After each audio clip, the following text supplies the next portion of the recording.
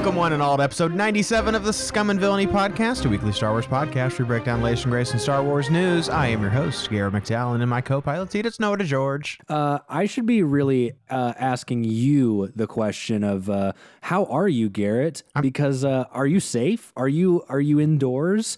I heard there was a tornado in Los Angeles I just saw that on today. Twitter, yeah. What the hell? It's crazy. I know, like, I feel like ever since I moved from the Midwest, the weather has followed me, and everyone's just told me, like, oh, dude, it's never like this. It's been raining here every day for the past month. I feel like I'm in the Amazon.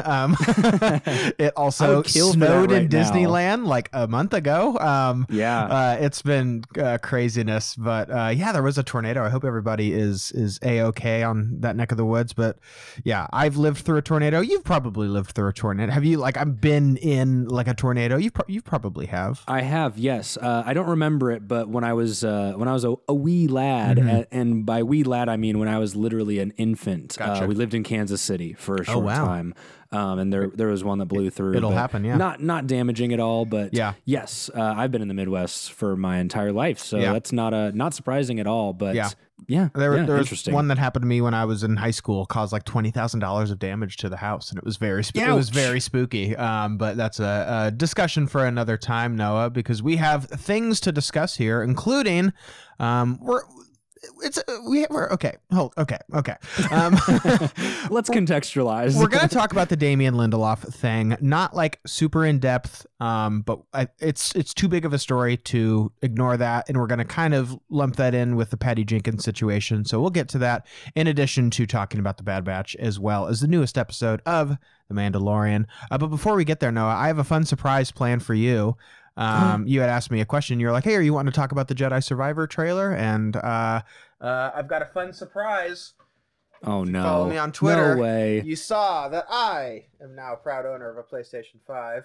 So wow. It is in my midst. I managed to save up all of my pennies, shattered that piggy bank, shattered the puffer pig piggy bank this morning. It's installing updates and games and stuff like that now, so I haven't officially cracked the seal. I mean, it's alive and well. I just haven't really gotten a chance to play it, but at least one of us will be playing Jedi Survivor on this podcast. Thank God. Yeah. That's really funny though, that I guess my expectations for the future of video games shouldn't be so high up there. Yeah. Because it's like, oh my God, I got the PS5. And it's like, oh, have you played it yet? And you're like, no, I have to wait 18 hours for it to install everything just like a normal PlayStation. It's like, oh, hell yeah. Well, it's not necessarily like system updates and stuff like that. I just had my PlayStation, I just bought extended storage for, and so what's nice is a lot of the games all of the games that I have on that extended storage, I literally just plug in that USB drive or the what do you call it, just like the external memory card, the hard drive, the external hard drive. I plug that USB hard drive into my PlayStation 5 and I can play all of my PS4 games.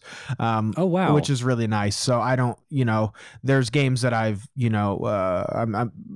I'm not a gamer, so I'm still playing Red Dead Redemption 2 and God of War, still the first one, still making my way through those. So at least now I can play it on a PlayStation 5 and, just kind of poured it over, which is nice. And I downloaded some free games that were on the marketplace. So I'll get there. But it's going to have to wait now because we have a big episode today, as I already discussed. And to answer your question, are we going to be talking about the Jedi Survivor trailer? We could, but man, it's coming down the pipeline. It's real close. Yeah, it is real close. There are things to speculate on and characters from certain eras, and you could freeze frame this and see that, and I don't even want to spoil the fun for me. I'm so excited for the game. So all of those questions will be very shortly answered from now. I did see the trailer. Looks great. Looks amazing.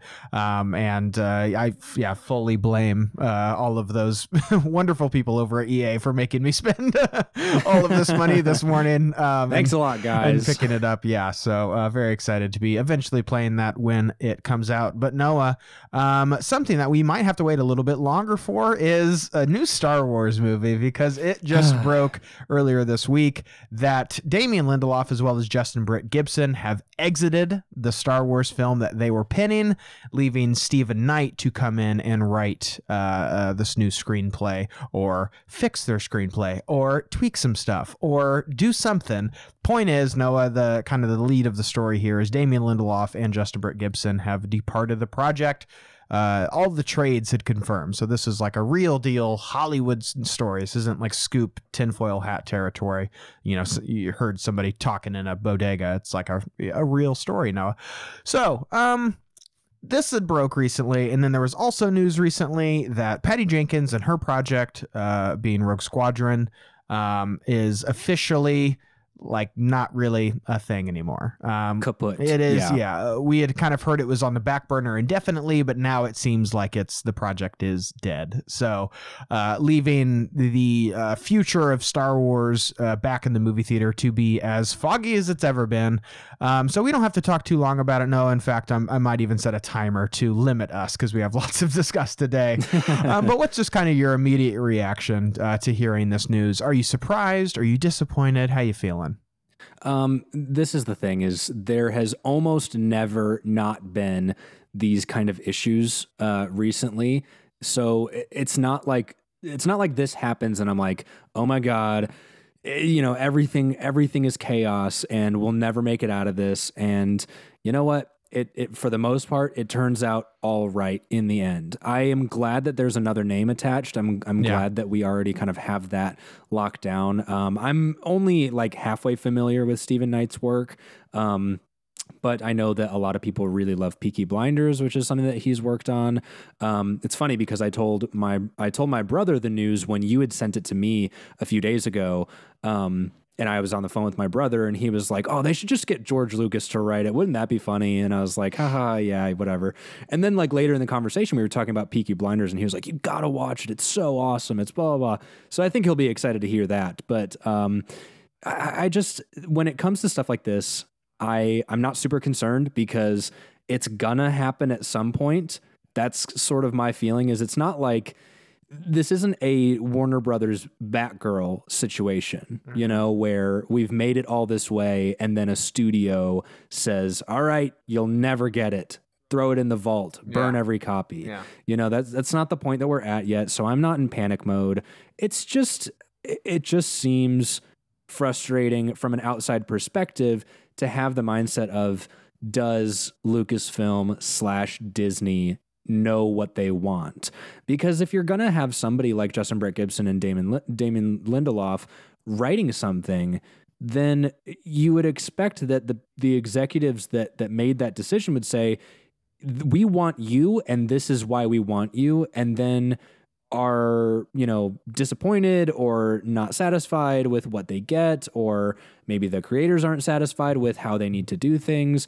It just seems like one of those things that you would hope the kinks get worked out before we get as far as to say, all right, Star Wars Celebration Europe, April is when you're going to be hearing about what is happening. And then a few short weeks beforehand, they go, yeah, that really fell out, didn't it? Yeah. So that sucks, you know? Yeah. And that was the news too. And that's also something we didn't talk about because, you know, the Bad Batch and Mando are like in full swing right now. And these episodes are like 2.5 hours long as it is, you know, to talk about all of this. But more so, I was just kind of like, well, if we're going to get news at Celebration, I'll believe it when I see it, you know, because this is rumors that we got last year too at Celebration. And I'm just like, when the news happens, we'll talk about it. And even beyond that, Noah, now I'm kind of at the point to where I'm like, when I see a trailer for this movie, then I'll think it's happening, you know, because up to this point, you're right. Damon Lindelof and Justin Britt Gibson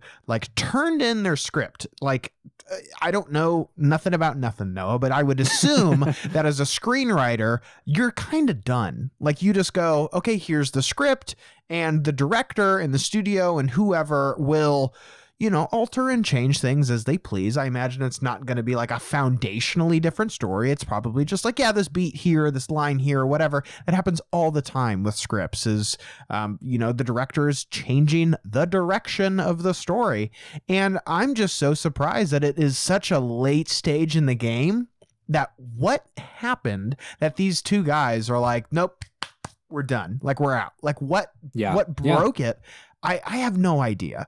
As far as like, am I nervous and am I uneasy about this? I'm not uneasy about like this specific project. I'm more of just kind of like, what's going on with Lucasfilm to where super, super talented people are coming in and then just leaving very far into development into these projects. Like, is it a studio interference thing? Is it if it is a studio interference thing, like on what grounds? Because like, Colin Trevorrow in his script, even though there's some ideas that I like in there, there's also some other ideas that I'm just kind of like, that's not foundationally Star Wars to me. Like, I think that is not necessarily the antithesis, but not just in junction with what I believe this series is about and what I believe that George Lucas felt the series was about. So there's things like that. Maybe that's what Lucasfilm is doing, is they're going, hey, yeah, Damon and Justin Burr Gibson, we love these things, don't love these things. And they're like, no, that's a deal breaker for us. We don't really know. So none of this stuff has really been reported. So it sucks. I really like those two guys, and I was very excited to see what they were up to.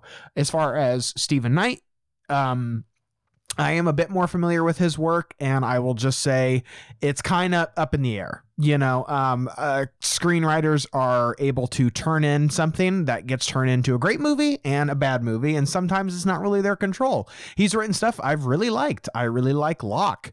I also was a big fan of, I was looking at something else.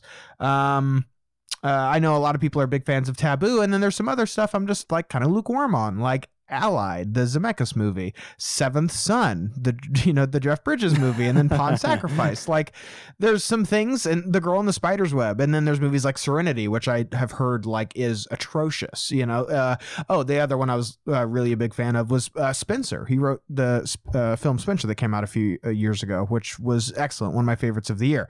So it really seems like he is able to write stuff that is more adult, has heavier themes, is a bit more patient. None of the stuff other than Seventh Son to me is like super overtly genre. He also wrote Eastern Promises, which is like obviously adult and about gang violence and a lot of that kind of stuff, and you know, the nature of violence and everything. So it's up in the air. You know, I have a difficult time even getting too invested into his involvement, because it's like, who knows how long it's going to take. That's true. For him to just dip, whether it's Damon Lindelof, Britt Gibson, or Patty Jenkins, or whoever. It seems like trouble is afoot at the Circle K, Noah, and I don't know when the next time that we're going to see Star Wars in the theater is. My position stays the same as far as like, I want it to be there when it's good and ready. And if Lucasfilm is not confident in the product that they're making, then don't release it. Like, I want them to be proud of what they make. And that's what we see. And that's the triumphant return to Star Wars. But as it's just, you know, taking longer and longer and longer and longer, you just kind of have to wonder, it's like, what's going on over there, Noah? Like, what is going on? I don't know. Yeah, and I think we'll never know. I think that's the big thing, is the last time we saw something like this was really with Solo, with Phil Lord and Chris Miller stepping out well into production. Yeah. And those, I mean, that dirty laundry was aired a little bit more publicly, I guess, but that's, you know, that is the classic, you know, bashing of heads of executives and creatives. Yeah. So, I mean, I guess it's sad to me that this is probably just one of those things. I mean, you and I are of the same opinion that, you know, when we get it, we'll get it, and it's going to be what it is. And that's fine, but I just am sad that a lot of these types of situations are typically used as ammunition, you know, to make a point about the state of Lucasfilm, the state of Disney. Yeah. So, you know, that's the stuff that I want to avoid. I think outside of that, it's just, it really is what it is. So yeah, I don't know. I mean, maybe that brings Taika Waititi back on the table as his project. I know that we not too long ago were like, I guess Taika Waititi is making the next Star Wars movie. That's for sure. Yeah. Right. Yeah. And then it wasn't. So, you know, there's a lot of cogs moving, but at least it seems like, for the most part, Lucasfilm is doing their best to juggle all of the balls. They're balancing all the plates as best they can. Yeah. a few shatter, but the point is that like they're at least trying, you know. Yeah, I would say, and just kind of put a last point on this, as far as I know, I don't think Lucasfilm had come out and said, here's our next Star Wars story, get excited. Right, It's not like they led off a celebration and was like, this is the project. All of this stuff was like, from what I believe, I could be wrong, but if my memory serves me well, I think it's all like trader, scoop, Hollywood insider sort of reporting going on here, which is great. Like, that's fine. And I am less frustrated by that than I would be if Lucasfilm does come out like they have in years prior, which we've also talked about on the show, that Lucasfilm or Disney, I think, is instructing people like Kathleen Kennedy specifically to be like, hey, stop announcing stuff, you know? So like just kind of throwing this into the bin of projects that have, you know, maybe come and gone. To me, that's Hollywood. That kind of stuff happens. It's just a different situation when Lucasfilm comes up and says, okay, this is the next thing, get excited for this. And then that's kind of stripped away from us. You know, I think it's a different situation to where it's like, it's all behind the scenes stuff. It is, like you had mentioned, like a publicly airing of dirty laundry kind of situation. It's unfortunate. I like these creators, but Stephen Knight is a talented filmmaker, and I'm excited to see what happens next, what direction it's going to be. I guess only time will tell. I just want to know when is the next time I'm going to see a trailer for a Star Wars movie, and will I be retired by then? Well, gosh. if we are, we'll at least be still doing this show. Exactly. And you'll hear it here first. Exactly. So Star Wars Celebration is just right around the corner. So if we do hear news about films and all that kind of stuff, we're obviously going to be talking about it here. But even that, I still feel like is a bit of a caveat, you know? Yep. Let's go ahead and dive on into something that we definitely can for sure talking about, and that is the newest episode of The Bad Batch titled The Tipping Point. You and I have been big fans of this new season, and this new episode is certainly going to lead to hopefully an interesting discussion. I'm excited to talk about it. But what did you think of the newest episode of The Bad Batch titled Tipping Point? I've got 5 words for you, Garrett. I'm ready. 5 words, count them. This is how you do it. I think that's 6 words.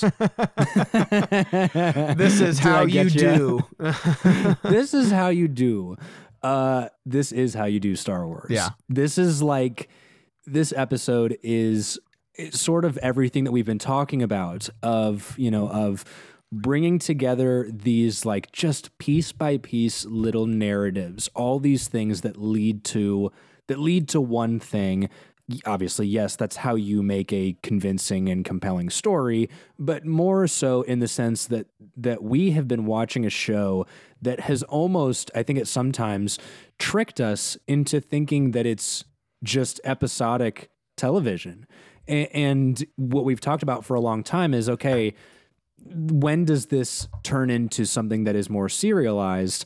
And I'll tell you this, there's a point at this in this episode where like I immediately thought, and it's the first time that I've really thought this entire season so far, there's a point at this episode where I legitimately like thought to myself, are we really like setting up season 3 here? Because this is what this could be.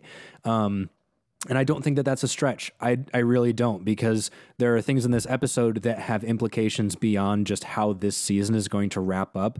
And I think that the show is aware of that. I think that we're in a really, really, beyond comfortable. Comfortable is like, if I think of a comfortable episode, I think of Pabu. If I think of like beyond comfortable and like exciting and intriguing and, all the things that make me want to come back next week, that's what this episode is. I was thoroughly pleased by how smoothly we were transitioning between A and B plots. I was thoroughly pleased with the confrontation of some ideas and questions that we have asked throughout this season's run being asked of our main characters. It's something that like we've been hoping for a while, and now we have it. And so I'm just a really big fan of this episode. I think it's getting better and better, and I cannot wait for how this leads into the last 2 episodes, even though realistically this episode does not like cover a whole lot of ground necessarily, it really makes things so much more important moving forward. And I think that's a really strong thing in this show's favor. I think that you're spot on in that this show, and it's pretty like common practice for Star Wars animation, that it is able to have a short runtime be these bite-sized episodes, these bite-sized pieces of this larger puzzle, but be jam-packed with ideas and action and heart, as well as pointing us in a direction of this sort of trajectory where we're going narratively. And I think that this season overall has done such a terrific job of this, and this is a great example of an episode that also does that too. I think that this episode is filled with great character moments, some of the most endearing moments of this entire show that like made me smile so wide, look like a Cheshire cat. Also has some great moments of tension and action and even a little horror in there as well. I just thought that this episode was so terrific. It's kind of like everything that I would want in like the final moments of this season. And I think this, not to like pit it up against some other shows, but I think that a lot of other Star Wars shows could take lessons from shows like The Bad Batch, in that you're able to have short run times, but you're able to accomplish so much in those stories. And I don't feel like this really skips on these like, you know, intriguing moments of character. And I don't watch these and say, I wish there was a bigger interaction between this, or I wish that this conflict was more developed. I feel like each of these is enough to satiate me until next week and just continue to be invested in this story. And when this is over, I wasn't like, oh, I guess it's been 20 minutes. Yeah, I guess it's over. It's just like, it feels like a complete, you know, chapter of this story, and I just can't wait to turn to the next page. This season's just been so terrific. It's honestly been like probably one of the strongest, in my opinions, like front to back seasons of Star Wars television. I think that there was really only one episode this entire season that I wasn't a fan of. Every other episode I've liked to loved to some of my favorite episodes of Star Wars animation. Like it's so easily. Great, and I just can't wait for this season to, you know, when all is said and done, to have this complete story. And although I'm going to miss these characters and can't wait for them to come back in season 3, just what an accomplishment this season has been so far. It's just been so great. I think that that's probably the biggest thing is really the word accomplishment. I know I've been updating you on the show and off the show with my dad's journey through this series and through Star Wars animation. Yeah. And I think I mentioned recently he was out of the country for the past couple weeks. Right. And so he had missed The Outpost and Pabu. And I talked to him the other day, and because he's back now, and he was like, The Outpost, best episode yet. So good. Like, he was over the moon. He was over the moon. If you're gonna tell me that Rob didn't like Pabu, he's gonna catch these hands, Noah. No. I that's the thing. I do have to ask him about that because we didn't get a chance to talk about Pabu. You have to update us next week. I need to know what he thinks. He called me when I got off of work today. I was running late, getting off of work, and I was like, I got shows to watch. Garrett told me to stay off of Twitter. I don't know what's going on. Like, I gotta get home. And he like texted me and was like, can I call you? And I'm in the middle of like doing 50 on a 25 back home. And I was like, give me a second. You're like Tech in, you know, the racer, you know? Yeah, exactly. So I called him really quickly as soon as I got home, because I had to put away my jacket. I had to feed the cat. I had to like take care of a couple of things while I'm turning on the TV. And so I called him and I was like, really quick, like, what do you need? I'm about to get into it. And he was like, you know how I said The Outpost was my favorite episode? And I was like, Dad, stop. And he was like, this is it, man. Like the newest episode? Or the newest episode is, I think that accomplishment is the best word for this, because from what we know of the craft of what Star Wars The Clone Wars has set as a precedent, that this show like is firing on all cylinders with this episode. It is nailing every beat that we have set up of what to expect from a show from Lucasfilm and from Dave Filoni specifically. Obviously, I mean, everybody knows that name as like, oh, praise Dave Filoni. All hail the maker. He's the one that saves Star Wars, and he's the one that makes good Star Wars, and everything that he makes is good. You got to just really watch the whole show to contextualize, like, okay, where did we start here? Was there points that were rocky? Yes. Entombed is rough, like, but we made it through, and looking back on it, Pabu has recontextualized that episode for me. And this episode, this week's episode, Tipping Point, has really kind of sewn together the pieces that tie this season together in a way that I think is so admirable and astonishing, that we can just get to this point in storytelling that, like, we talked about it with the first season, that it's wild to me that not everyone is talking about this show. Mm-hmm. Like, of course, not everyone is talking about this show, but I watch an episode like this, and I'm like, why is not everyone talking about this show? Yeah. You know, that's just how I feel. Yeah. Yeah. I mean, I saw some people today online. I'm also looking at IMDb right now, and people, Pabu has a 6.6 out of 10. You guys are a bunch of scrubs. Oh, like, it's, come on. It's like I would say the third lowest episode of the season. What a bunch of scrubs. It was such a great episode. Why don't you want the Bad Batch to be happy? It's so good. It's so good. Anyway, I think that, this show, I've seen some people today, especially, like, really giving it its flowers, and really praising this show, not in comparison to some other shows happening right now, but just been in, like, some people saying, and I would say I fit into this camp somewhat, and we'll get into it when we talk about this episode, of just kind of like, The Mandalorian isn't really like filling up my Star Wars cup right now. It is what it is, and there are some episodes that I like more than others. But to me, The Bad Batch is the thing that is consistently impressing me and consistently, like, replenishing my love of Star Wars. Not that it's depleted ever, but just is really, I think, hammering why I love this series so much, and, like, the power of this series. And yeah, it's so great. You mentioned Dave Filoni, who obviously, like, created the series and developed the series, but also want to shout out Brad Rao and Saul Ruiz, the director, the supervising director, and then the director of the episode, respectively. So shout out both of them, as well as Matt Machinovitz, I believe is the name, who is the story editor as well as the writer of this episode. So just terrific work all around. Let's go ahead and dive on into the episode, Noah. Before we do that, let's give our rating out of our thumbs. Where are you at? Mine are firmly up. Firm thumbs up. Firmly up, both thumbs. 2 erect thumbs. I'm not punching anybody with my fists, you know. I'm not doing jumping jacks or anything, but I'm holding up my thumbs as if I was holding up a knife and a fork at a dinner table. Like, I see. I'm ready for the next meal, you know. Yeah, that's a good, like, visual analogy. I'm with you there. I'm right across the table with you. We're about to dive I'll slam them on the table just to let everybody know that it's time to eat. Let's go ahead and gorge ourselves, Noah. The episode begins with Rex's team, which now includes Echo, Fireball, and Gregor.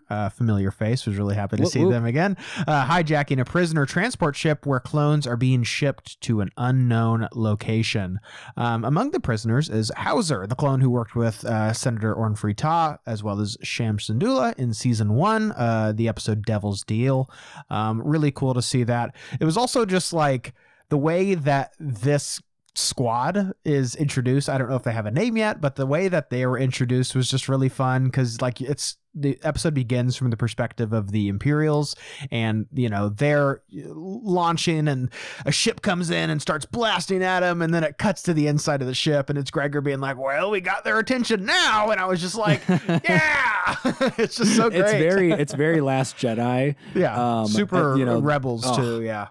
Yes, very much so. Yeah, really fun to be reunited with this group. And I love all of these guys. I was just very excited. Like, the fact that we get to see the machinations of things that I kind of want the batch to be a part of, and something that we have been wanting to see since season 1 is kind of like this group of clones going out trying to help other clones, and to see that, like, the kind of the beginning of that was really cool. And then knowing where it eventually leads with Rebels, even though poor Gregor doesn't make it out of that show, but such good stuff. On the bridge, Echo wants to know where they were taking the clones. The Imperial officer that he is questioning uses a suicide shocker to kill himself, which is is the same thing that we saw in the Clone Bounty Hunter from earlier in the season, as well as the Mandalorian.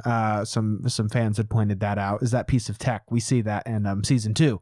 The guy that Bo-Katan is interrogating. It's like the electronic cyanide, which I think is really, really cool. So espionage. Ooh, very spy, very thrillery. On Tantus, Crosshair is taken to a room where he is questioned by Emery, who cautions Crosshair to cooperate with Dr. Hemlock. He wants Crosshair to tell him how to find Clone Force 99 and Omega. Dr. Hemlock is just like so mustache twirling, just like a bad guy. Jimmy Simpson is the actor that portrays him, and it's so great. Like, he is just so unnerving and creepy, but like over the top, like kind of in the best way. Like, it's so good. We don't get enough of this. We don't get enough of characters like that. Yeah. A lot of the villains that we get are stoic and big, puff out their chest, and they say really long words. Guy and last speak in a week, British accent, or in the Outpost. Guy in the Outpost. I'm looking at you. Sucks. And also the guy, the Imperial officer that uses the suicide shocker as well. Yeah. As soon as the episode started, he pronounces the word schedule, and I was like, this guy's the worst. But it's a lot of those type. So we don't get a lot of like mad scientists, evil doctors. So I'm like really loving the character of Hemlock. Good. Yeah. I really hope that extends into season 3. This is some of the stuff that I'm like, are we going to get more of this? Can we get more of this, please? Yeah. Yeah. And I think we're definitely going to be getting more of him. Crosshair refuses to help Hemlock and give him the information that he asks for. And the doctor sends in an interrogator droid with like the syringe on the side, this, the same one that we see in A New Hope, and as well as Obi-Wan Kenobi. It's probably like a Wikipedia thing, but I have to know like what's in that thing. Is it like a truth serum? Is it just painful? Why does a robot need to inject it? Why can't like a human inject it? It seems like such a fuss for something so simple like a syringe, or is it just because it's, it was a new hope? I always thought that because I'm thinking of like The Empire Strikes Back and when Han is being interrogated, and it's very like, the doors close and you just hear a lot of like screaming, so it makes me think of like maybe it's a zapper, but we know that it's a syringe, and it's got a smart. So yeah, I don't know. That'd be an interesting little like tidbit of information, I guess. Oh my God. Uh-oh. Wikipedia, of course, is the one-stop shop for all this information. Wow, this is really amazing. The droid was generally successful in getting information from prisoners using elaborate and scientific torture method. First, it would inject the prisoner with a mentally disabling chemical that would decrease the pain threshold while also forcing the subject to remain conscious. ITO would do a read on the body, detecting the most sensitive areas like their genitals, joints, neck, and many other less obvious body parts. Don't know about you. Pretty obvious to me. I was going to say, because, we see... we see the droid inject Crosshair in the neck. Yeah. But like now I'm thinking with we should have injected him in the wang, is what you're saying. Well, that's the thing with Han, that like the doors close and he's just like, they just got him right in the beater. Get him right in the carbonite. That's the Ouch. Yeah, that seems I feel like you don't need a droid for that. I imagine that's pretty cut and dry there, but that's really funny. Now you know. Now you know, yeah. And then Crosshair certainly knows. Back on Coruscant, we see that Hauser, who is talking to Senator Chuchi, which was a great return. I was very glad that they were in this episode as well, just for a little bit, though. Telling her how the clones are being transported off-world and never return. Echo was able to retrieve some heavily encrypted data, which he needs the Bad Batch's help, because only Tech is able to decode it, which is, it's funny how like the episode has it, because he's like, I think I've got a friend who's able to like, help us out. And I was like, hell yeah, it's Tech. Yeah, that's the thing. Yeah. Like we've talked about like, okay, how do we naturally bring back Echo into the, into an episode? Yeah. this is exactly how you do it. And it's not like, oh, I got an impossible mission and I need the best of the best. It's just like, he's like, I need a big nerd. Yeah, he's just like, I actually like, I know a guy that could actually do this lickety split. Yeah. So it's I like that it's so much more natural than like, hey boys, you up for a mission? Which I'm not saying that that's bad. Not saying that that's bad. We've seen it is what you're saying. Yeah. Yes, exactly. Yeah. So I'm glad that there's like a practical reason while they're able to come back, which is really, really great. But Emery, who halts Crosshair's torture, fearing that he will die because of the pain, kind of pauses a little bit, lets him catch his breath, and boy does he. He grabs a blaster, kills the stormtroopers, and orders her to release him, then stunning her, and takes her access card and stumbles his way to the control panel. I love that. Something that we've seen a lot in this show is like the Batch, as well as others, have like made it a real conscious point to like stun their enemies, and like they just kind of move on from there. But Crosshair's playing for keeps, man. Like he just blasts these guys, just point blank, just kills them immediately. And I was like, it's good to see that Crosshair hasn't lost his edge, See, and I think it's so interesting that it's intentional that he stuns Emery, in the sense that like he's not just a cold-blooded killer.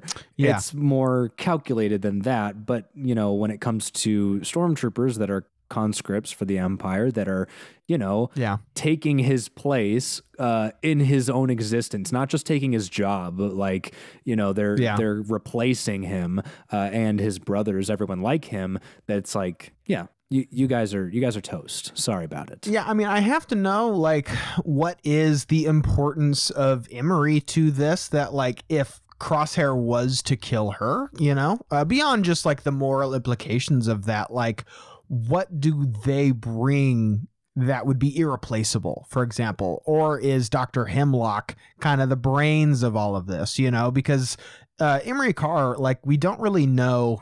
The Wikipedia page has 4 lines of text beyond like the behind the scenes stuff. So we don't really know anything about, like, you know what I mean? Like, are they the brains behind all of this? Because Hemlock really seems to be kind of the driving force behind a lot of this. So if Crosshair was to kill them, like, is that a big loss? I have to know. Well, I think that there's something to be said about her, I guess. I mean, graciousness is maybe a strong word for somebody in the Empire, but knowing that she has backed off of torturing him at a certain point and said, like, all right, that's enough. Like that, that's over. That's like not necessary. Versus someone like Hemlock, who, has been really forward about it. And she, on the other hand, is more saying, like, okay, well, you better cooperate, because if you don't, it's going to be bad for you. Yeah. But that's not like a threat. It's more of a warning. So maybe there's that element to it. Yeah. I don't know. Well, there's also like, because they tell Crosshair, it's like, hey, if you tell us the information that we'll let you go. You can get off scot-free. And I just have to think that Crosshair is not a dumb character. He's not really going to contemplate this and be like, well, I could have a life, It's like I think he knows the Empire isn't going to let him go. So I feel like there has to be a part of him that is like wanting to alert the Batch, which he does. He kind of sends out a partial bit of a transmission referred to as Plan 88.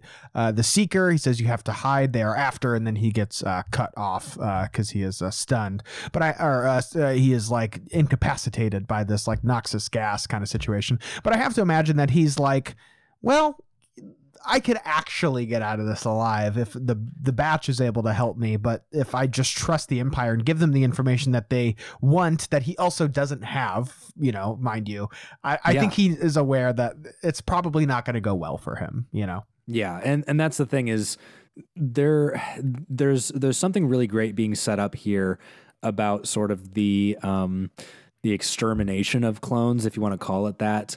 Because again, I was having a conversation with my dad about, he was asking like, why would the rebellion not just have all the clones that like left the Empire like built into their army? Yeah.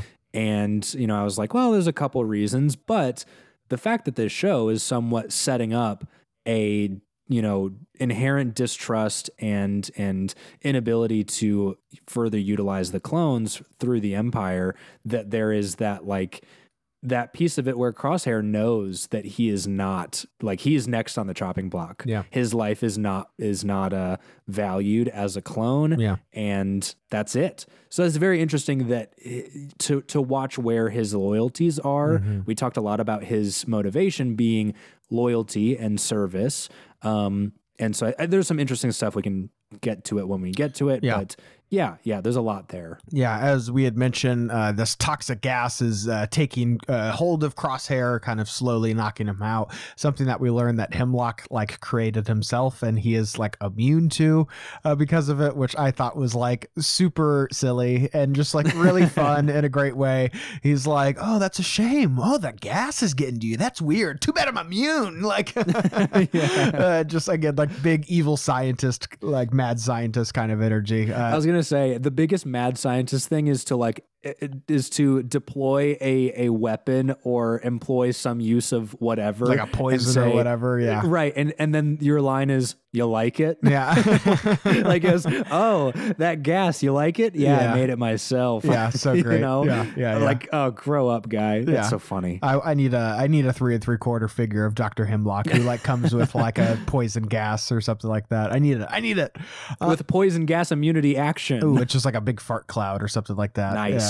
Back on Pabu, Noah, Hunter is still unsure if they will stay permanently, although they all seem happy. Wrecker is like running around and he's helping out. He's described as like an integral part of the community. They all seem like they're having a great time. I kind of want them to just stay in this forever and just to be happy, Noah, because they just like they just seem to be having a great time and really relaxing all of this. And we also get like a really nice moment of Tech, who is teaching Omega to fly, which is so great.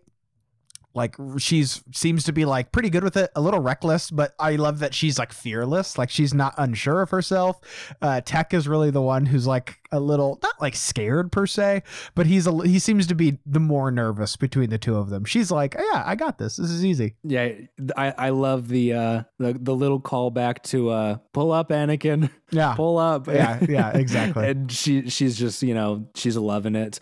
I do have to say, for any listener out there who's not on board with Omega yet, after a season and almost another full season, just come on. Like, you can't watch this episode and not be like, "Oh, yeah, I love her, and I want her to be happy and everything that she wants. Yeah, I hope she gets it." Yeah, and a key contributor to that is the moment that I kind of hinted at earlier, is when Echo comes in the transmission, and Omega's reaction to him arriving is like so endearing and just so sweet and exciting, and I felt the same way. Nearly like moved me to tears, Noah. Like it's so sweet. Like I might rewatch this entire episode just to get to that moment. It was so great.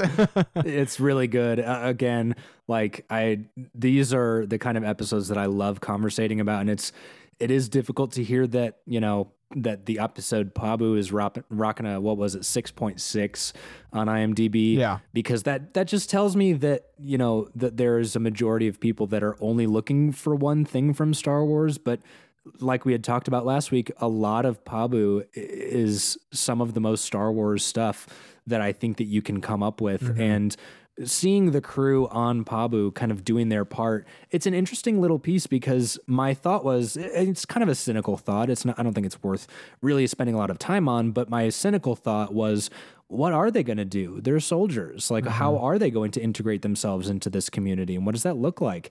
And we kind of see it perfectly. I think that it's displayed really well that, like, not that they have that they have responsibilities all the time, and there's, a certain job for them because they are, Clone Force 99, but more importantly, that they're just happy there. And I just think that that's hugely important. Yeah. And we see like a really great hug between Omega and Echo, and it's just like so sweet. And yeah, I think it's like, it'd be disappointing for a lot of people to be like, "Oh, not much happens in this episode. It's a little quieter." And I'm kind of like, yeah, that's the point, man. Like we had mentioned, it's such a great, like, sour and then sweet kind of turn from the Outpost, which is like depressing and heavy but so great, and then Pabu, which is like such the opposite of that, and intentionally so with its themes, because the Outpost being about like isolation and, you know, not being on a team with allies and people who aren't willing to sacrifice themselves for you, and only see this sort of bottom line, and then the opposite side of that of like community and togetherness. And like, yeah, some people could turn their nose up and say it's like a little childish. This is a made for, you know, young people, like children included, like television program, obviously with dark moments, but for, you know, like George said, this is made for 12-year-olds, and I think that this does a great job in like not talking down to the audience, but and delivering all of this in like a compelling and an emotional way. And yeah, seeing all these characters reunite was just so great.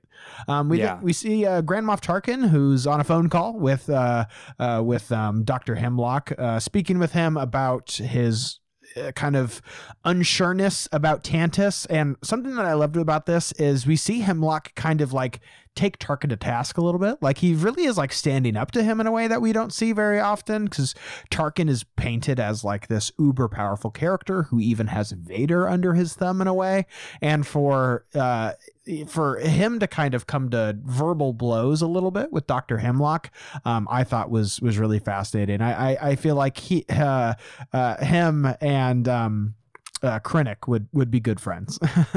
Oh, absolutely. And that's the thing is, it is very interesting, the political side of this conversation, that Hemlock, you know, is basically, I guess he's still respected as a political force, you know, which is interesting, knowing that this operation is described as clandestine. So I love that there is a political aspect to the Empire once you get high up enough.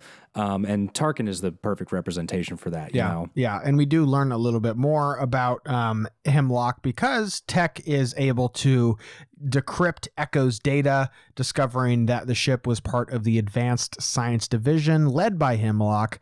And the Doctor is revealed to have been expelled from the Republic due to his unorthodox methods.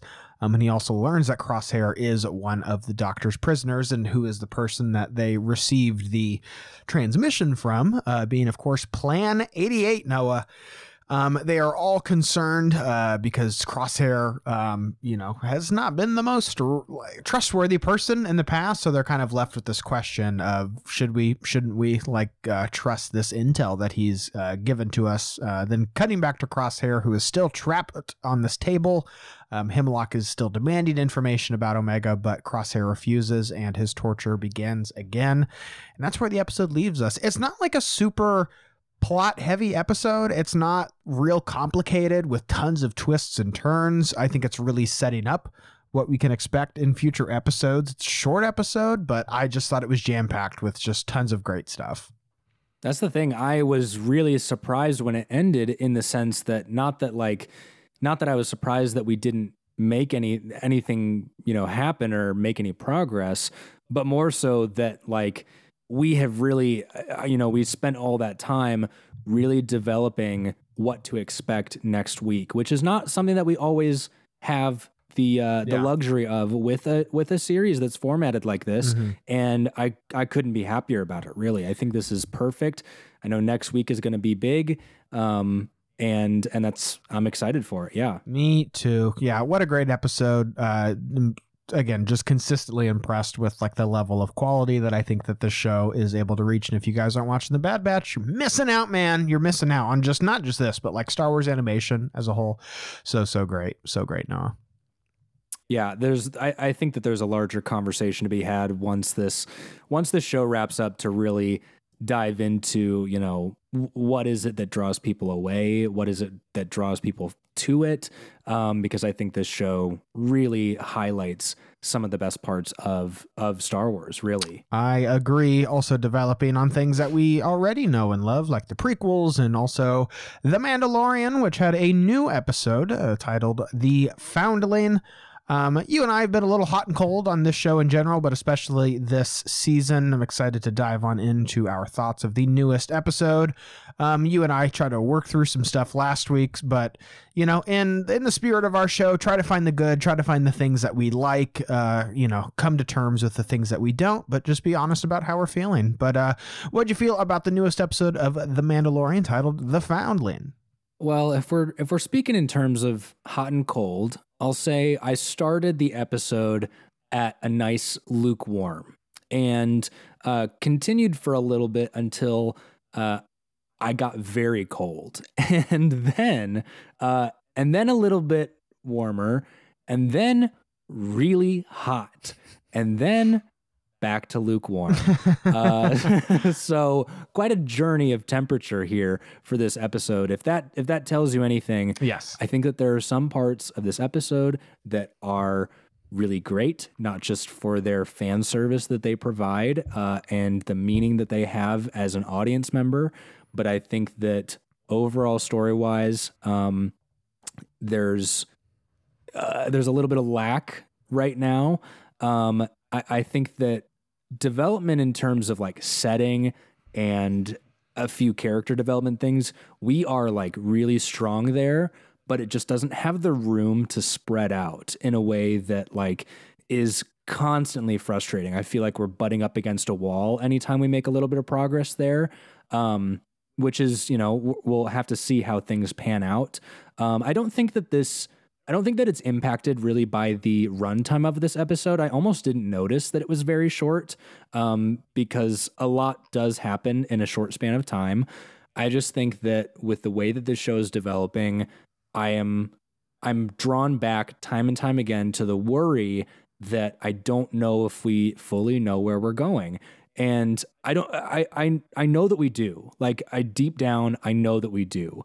But I don't love not being clued in as to what I can expect or what I can predict or even what I would hope would happen. I have no clue. Like, I have no expectations. I have no clue what I hope will happen for the last half of this season because I don't know what the antagonizing forces are. What are we trying to accomplish at this point?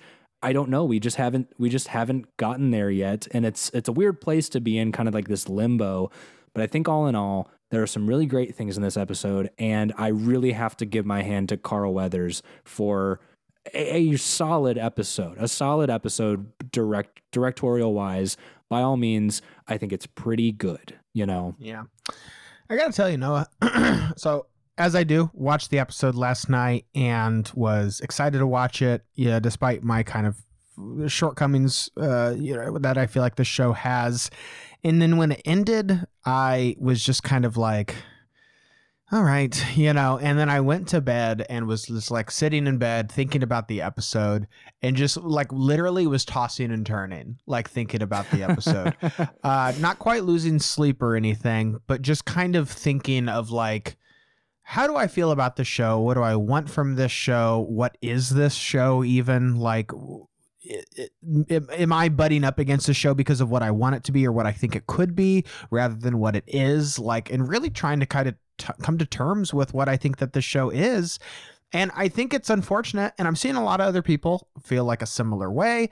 I don't feel like it's just an echo chamber thing. I'm just, again, looking at IMDb, which isn't the end all be all. I totally understand that. But compared to other seasons of this show, the first episode of the season and then last week's episode are like some of the lower rated shows of this entire, or lowest rated episodes of the entire show.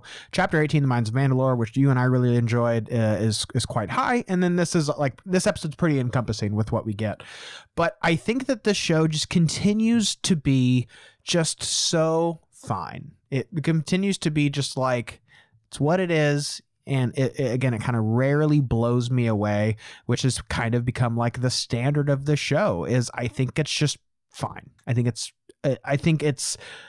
I understand why a lot of people really love this show. I have not gotten to that point to where I am able to week in this episode and go, hot damn, what a good episode. Like, yeah, like I am with the Bad Batch each week, like I did with Andor.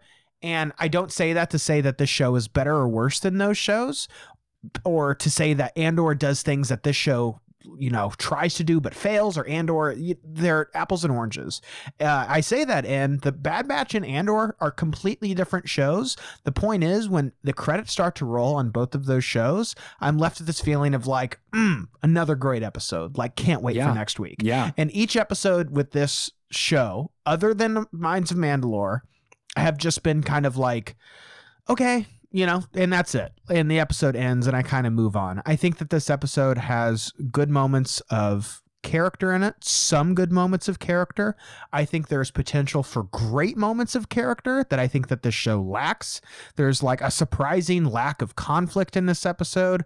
There's things that these characters could or should, in my eyes, be butting up against with one another.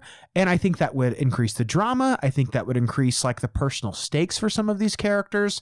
I think that there are conversations that these characters ought to be having that are not being had. And it's exchanged for something that is not like completely devoid of meaning. We're going to talk about it. If I'm being completely honest, and me like writing up the show notes for this episode, I found myself liking it a touch more. I was, to believe it or not, a little bit more negative on this episode coming into this, but all that to be said, I think that there is such great potential with what we have here, and it's not fulfilled in my eyes on a storytelling level as far as like the narrative, a lot of the dialogue or lack thereof with these characters, as well as the fact that I think that this episode, as well as last week's episode, continue to be the worst that this show has ever looked. Like, this episode is easily ugly. Like, I know a lot of VFX artists work tirelessly and thanklessly on these episodes and are probably not given the time and are probably constricted and are so talented and do their best. So I don't blame it on them at all. I just look at the final product and I just go, wow, that doesn't look great. Like, so many parts of this episode, it ranges from little stuff like character animations that we'll talk about, to big stuff like characters flying around on green screen, and I just look at that and go, wow, like, that is not great. It looks about as good as 2002 Attack of the Clones. That's not a dig on Attack of the Clones. I'm just saying that a movie that came out 20 years ago, this movie is about on par with, and it's disappointing. I love this brand and Star Wars so much, and I am frustrated that each week and disappointed, and saddened most of all that, like, on each week, this thing that is the most popular Star Wars thing right now is not blowing me away week to week. Like you had said, those moments when you were hot, I was right there. I was like, I love what it meant for these characters. I love what it meant for this person. It's such a great, great moment, but everything surrounding it is just so, all right, hopefully makes for an interesting conversation. You seem to like this episode more, so this might be an opportunity for you to like really, hype me up and enjoy it. I don't dislike or hate this episode. It's just, I just feel a little burnt out of the sense of like another episode of The Mandalorian and another week of me just being like, yeah, okay, it's disappointing. Oh, Garrett. Sorry. Oh, Garrett. Yeah. You've fallen right into my trap. Did you feel the same way? I purposely made my reaction just a touch more positive because I know that my cynical side can get the best of me. But Garrett, this episode frustrated me to my core. Yeah. And I'm glad not to say like, yes, let's crap on The Mandalorian for an hour. That's not what I'm saying. I don't want to. Yeah. That's the thing is you said something that kind of sparked something in me, that you're right, that this is the most popular show. This is the most popular Star Wars show. It's the most popular Star Wars thing going on right now. Yes, absolutely. Yeah.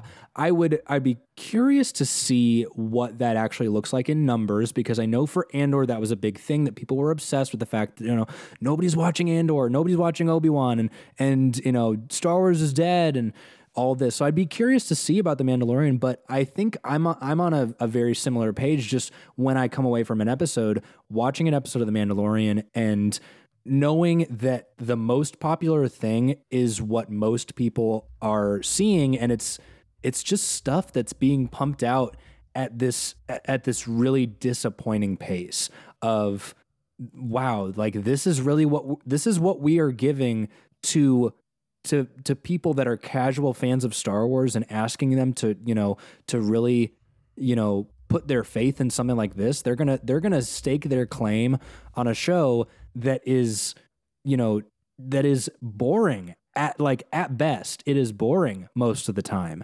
And like I said before, I think the biggest thing for me is that it really lacks direction, and that's frustrating for me to watch as somebody that has gone from show to show. Episode 1 of a show, whether it's something like Rebels or Andor, where you watch this thing and you have this full picture of what you're being told in terms of here's what we are trying to achieve with this. And I think with The Mandalorian, we've devolved to a state of, and next week is going to be so exciting, you're just going to forget about last week, And I feel like we're just in the wrong place as a Star Wars show. So I don't know. I mean, like you said, there are some hot moments in this episode, and the frustrating thing is that it is mostly fan service.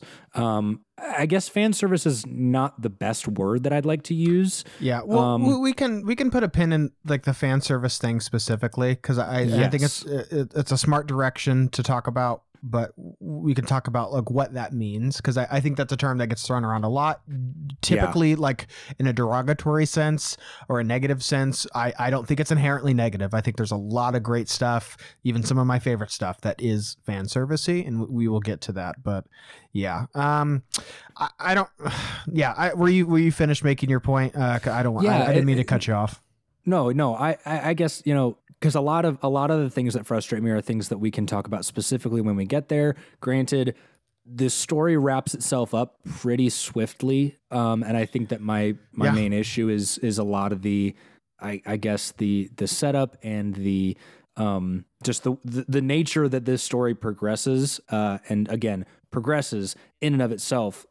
In reference to this is kind of an oxymoron, because I don't think we progress very much. But that's the thing. We'll get to that. So I'm done with my point. All right, let's go ahead and dive on into the spoiler-filled thoughts on this episode. Before we do, let's get our verdict out of the way. For me, I'm at a thumbs down and then a sideways thumb. Like I don't think that this is like a terrible episode. I don't look at this and I'm like, God, they should be embarrassed. I just look at this and I'm like, this show costs $15 million an episode, about the same as Andor, which looked spectacular, is a lesser budget than The Last of Us, which consistently looked movie quality and amazing.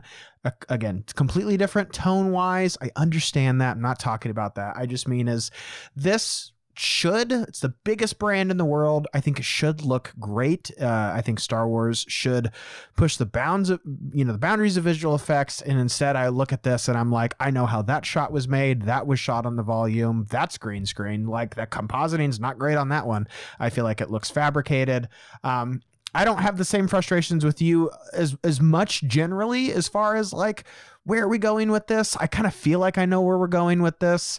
I just think that this is the shortest episode of the season. It's also the halfway point of the season. So technically, This is the mid-season finale. And I just think that we should be at this point to where I'm like, oh man, this makes for an interesting conflict, especially where the episode ended last week. And then it's just like not there. Like the fact that the conflict in this episode is so like cut and dry. There's like no character conflict between one another. There's no interesting conversations to be had in this episode. It's like mostly action.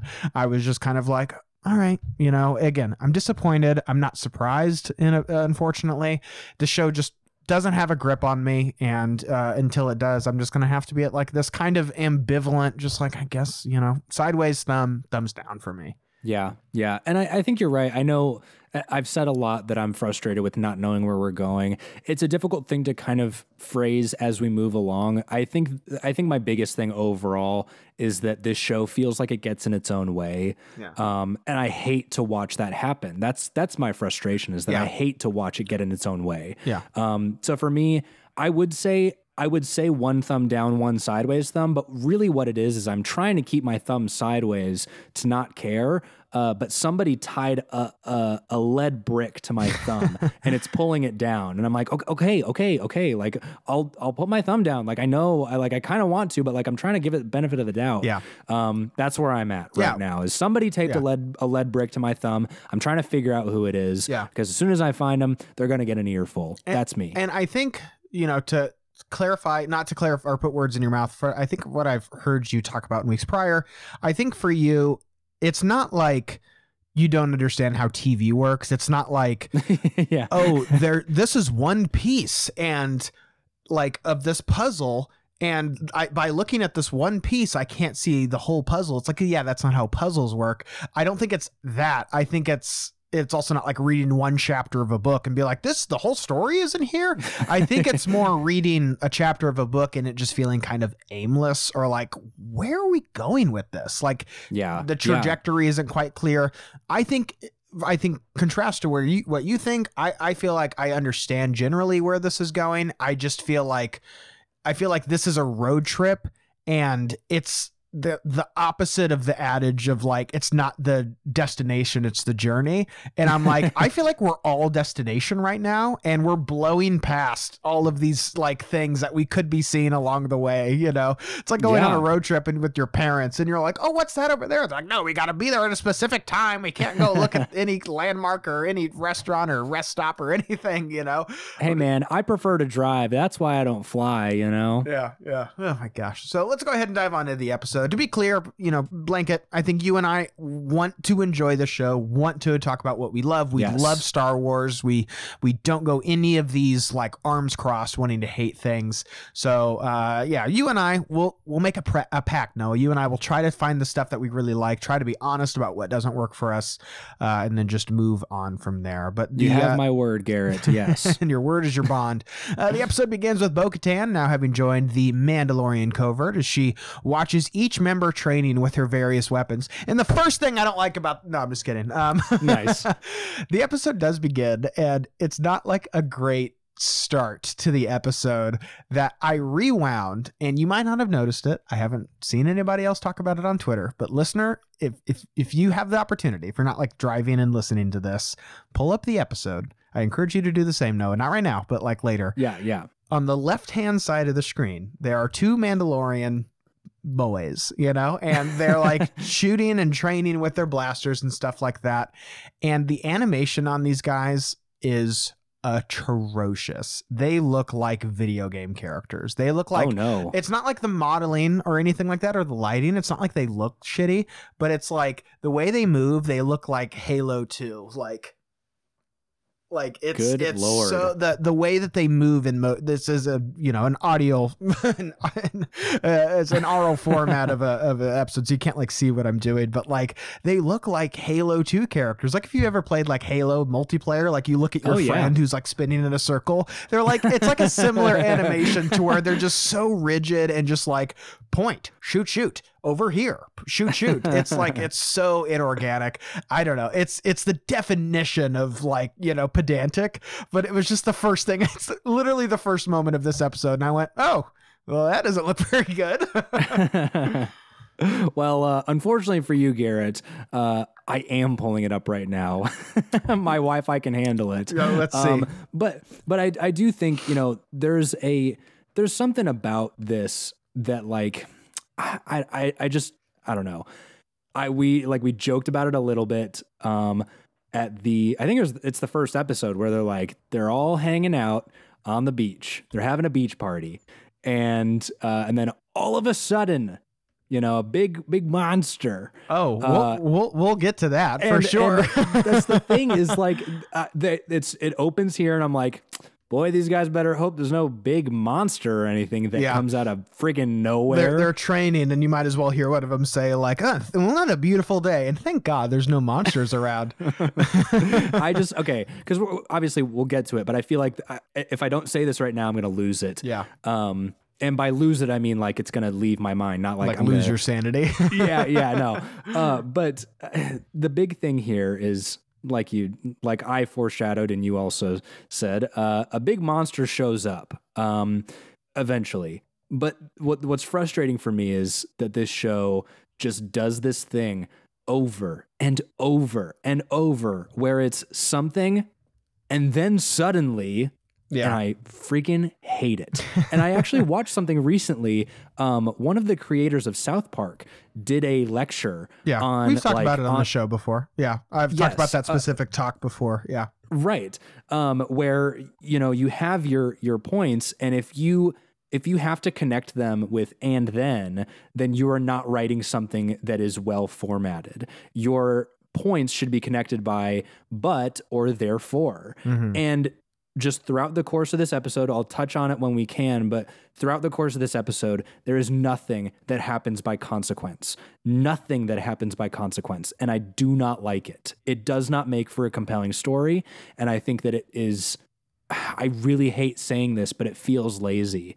I hate saying that because I know how much work goes into this, but it's hard to watch knowing that we've seen much better. And I'm not comparing it to anything in specific. I'm just saying, from a limited series that can do these things, we just know how it works to see it well done. I think I will say, like, I think a lot of people use that term my goodness, a lot. that is horrible. You see what I'm saying? You finally got terrible. it. You finally got it. The two guys on the left, They really are just clicking and rotating that 3D model. That is rough. I know, right? Oh my word. Again, I know people work really hard on it. Super pedantic. It's like a second long thing, but it's the first thing in this episode. No, I could not talk about it. Anyway, I think a lot of people like use that word a lot of like lazy, where I think they mean more just not creative. It's not. It's not a lack of effort. It's not. I don't think Dave and John are sitting down at their keyboard and go, I want to get to this point. I guess a big monster comes up. Like, I don't think it's that. I think it's just kind of like, it's just not as creative of a choice. We'll get to that part because I think it's a fair point to make. But before we get there, we see that the Mandalorian covert is training with various weapons and tools. We get to see the young people being taught how to use their weapons, which I thought was great. Like, this episode is like a really thorough exploration of Mandalorian culture and like how that permeates to the next generation, which I think is super relevant to the themes of this episode. And we see like Grogu kind of off by himself, like playing with these like crustacean creatures. And then Din goes over to him and he's like, well, if you wish to be a Mandalorian, then you need to learn to fight like one. And he kind of like inserts him into this duel with the same Foundling that we saw at the beginning of the season, later revealed to be Paz Vizsla's son, Ragnar. And we see this kind of training sparring section between the two of them. Did you like seeing like some of the younger Mandalorians being like taught by their elders? Like, did you think that was cool to see? Did you think it was relevant to the story or relevant thematically? I think it is interesting thematically because we've kind of, I mean, obviously this is not something that we've seen before, but I do think that it matters that some of the points that we are trying to really get across here is, where do you come from and what does it mean? What does that say about you? How important is that? How important do you hold it to your sense of identity? And there's something about it that feels very, it's meant to feel very natural. I think it hits this kind of this place of, you see stuff like this in other media of, young people training and learning to fight when it's like, okay, you've reached the age of whatever, you're old enough to hold a sword, you're old enough to fight somebody with it. And it's usually portrayed as that might be cruel and it's a little bit too much. And what kind of responsibilities are you giving to a child? But the point here is, we've kind of talked about the dichotomy of, solving problems with violence versus not. Yeah. I think there's something to be said about the pride and of the culture, and the way that foundlings and children of Mandalorians take that into their own identity. So I think that there's something there. Again, it's not super drawn out. It's not really fleshed out very much. But I'd like to imagine that that's a theme that we can kind of hold on to moving forward as Din and Grogu kind of strengthen their relationship and their identity as a unit, I also really like that from that identity that you're talking about. Like we've heard Din Djarin say that like weapons are his religion, and his religion seems to be kind of his whole thing, you know? Yeah. And I think, you know, per the commutative property, weapons are his whole thing. And I think that this is a great way of showing that of like combat really seems to be a way that these people are able to learn truths about themselves. It's also like a bonding opportunity. It's also like a familial thing too, that we see like family members either instructing or spectating, watching their other family members learn this way of life. I thought it was really great that we get to see that. We get to see this development of how somebody gets to be from this young age to get to be somebody like Din Djarin, who is, you know, proficient and, you know, highly skilled. And obviously I imagine some Mandalorians are probably better at kicking ass than some others are, but it's cool to see them in kind of this early stage, similarly to what we see with younglings. I think that there's a lot of parallels drawn between Jedi and Mandalorians in this episode, specifically in relation to Grogu, kind of having both of his little feet in both of those kind of pies, I guess. I don't know. What am I trying to think of? I don't know. Do people usually put their feet in pie? Well, people say like you got like your fingers in pies. I guess I was like, he's straddling the line. Like, that's what I'm saying. Yes. He's on both sides of the door. Okay. Yeah, you get what I'm saying. Yeah. Right. For sure. But the fact that we see Grogu, who's thrust into this and is like really given a chance and isn't like ridiculed, other than like he's smaller and a baby, you know, he's not really like, oh, what a freak, look at his ears, you know. He's allowed to play his reindeer games, which I thought was fun because Grogu is given this like wrist mounted weapon that shoots paint in a game of essentially like 3 strikes you're out. I thought it was very cute. He's just given this little thing and he just kind of looks at it like, okay, you know. It's a nice moment because we see him that he is really unsure of, not, you know, how does he do this? Like, is he able to do this? It's not that, but to me, I read it as this unsureness of allowing others to see his abilities. Yes. And after receiving encouragement from Bo-Katan as well as Din Djarin, and after taking 2 hits like straight to the chest, he then opens himself up to the Force, leaping over the child, shooting him 3 times, winning the match. I'm unsure. I need to rewatch the episode, but I feel like he cheated a little bit because the other kid like shot him once, like gave him a second, you know, and then Grogu was like, bah, bah, bah! Like, like well, the judge guy said you can shoot him in any order you want, which I think means like you could do like 3 in a row, rapid fire, yeah. You know, the kid was like nice and like Mercy was like it's his first time, and then Grogu was like, rah! I know that's the thing is I read it very much the same as like, Ragnar is like, this is just target practice. Yeah. Bop. Okay. 1 point. Bop. 2 points, you know? But I think it's a very nice moment of communication. And this is something that I have been asking for from this show. And I think it delivers here that, you know, I want that communication between Grogu and Din of understanding and this moment, you know, albeit short, this moment really does feel like it you know, brings out that communicative side between the two of them. Also, you referred to, I think you said Din Djarin and Bo-Katan. I think you meant mommy and daddy. That's just wrong. How it is. You're not wrong. So, you know. Yeah, I love that they're both able to like offer this insight and like help each other. And I like that they are kind of co-parenting in a weird way. I would love for Din Djarin to be like, I got this, you know, like I don't need help here. But yeah, I think Bo-Katan and her advice that she gives is really nice. And I think that they could like learn a thing or two about each other, about like fear and kind of closing yourself off and really, you know, learning from past, not mistakes, but like past trials and trauma and tribulations, and like not using that as you know, something to close off, and like really understanding how that can impact you going forward. But after this moment, we see that, you know, Grogu wins the match and, you know, has like I said, leapt over Ragnar and uses the Force and everything. Something that I was like curious that this episode doesn't really address at all. I want to know if you were able to derive any meaning behind its like lack of addressing, is the fact that the covert or the armorer or the kid or nobody really protests at all Grogu using the Force. The armor like refers to Jedi as enemy sorcerers the last season. Doesn't really seem to have like an appreciation for the Force. Were you surprised that nobody, not Paz Vizsla, the dad, even like calls it out at all? And they kind of just understand that that's like a part of it, you know? Like, what did you think of that moment? Did you think that this is something that should have been addressed, or were you like, no, I actually saw some deeper meaning in this moment? I would love if it was addressed. I think that this is one of those things where I can kind of gather how I feel about it and what I would imagine would, the conversation would be.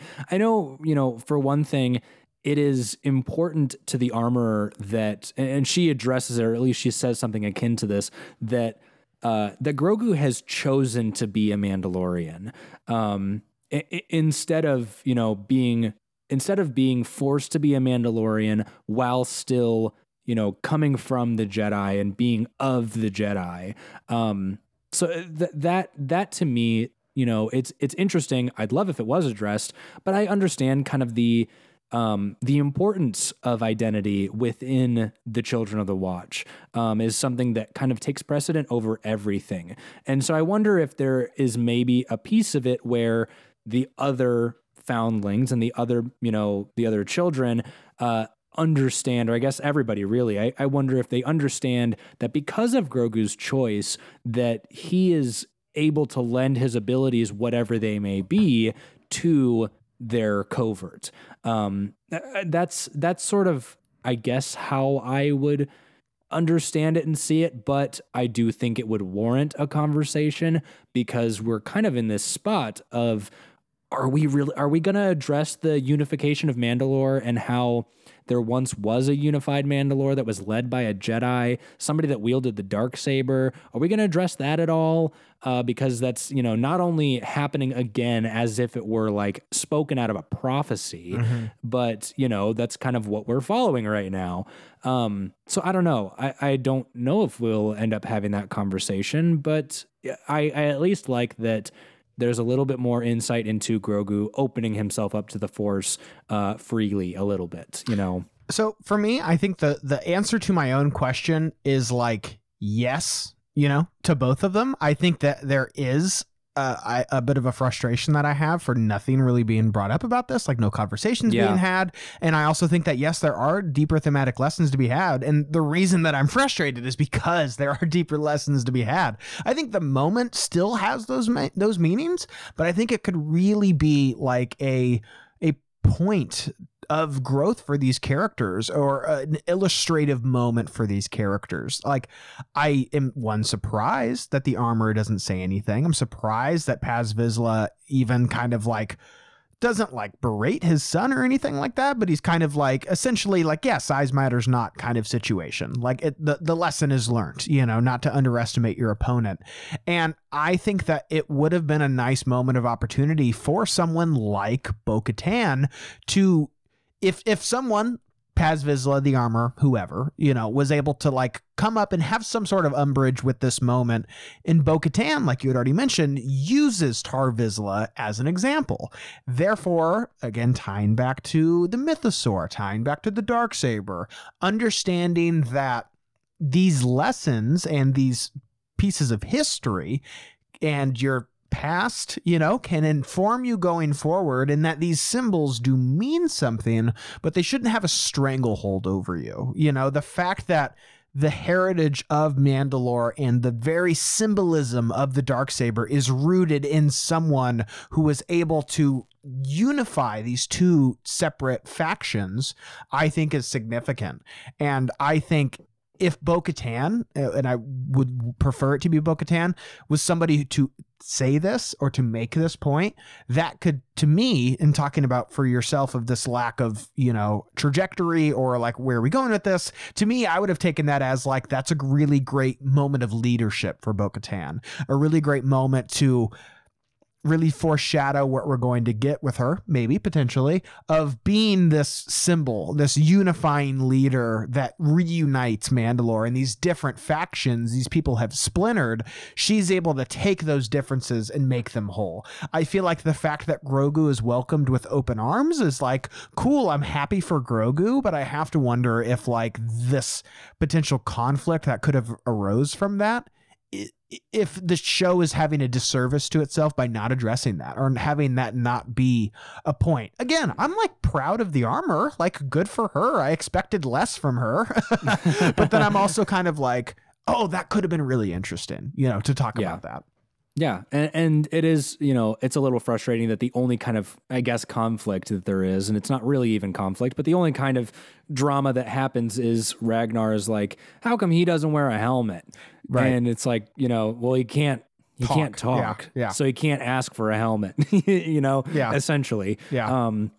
And that is, that point is sort of easily remedied because, he's like, well, if he's not old enough for a helmet, he's not old enough to fight. Yeah. Bada bing, bada boom, he's old enough to fight. Yeah. Okay, great. Moving on. Yeah. But that isn't ever addressed in terms of, you'd be surprised. And he has these abilities and anyways. Then suddenly a giant creature.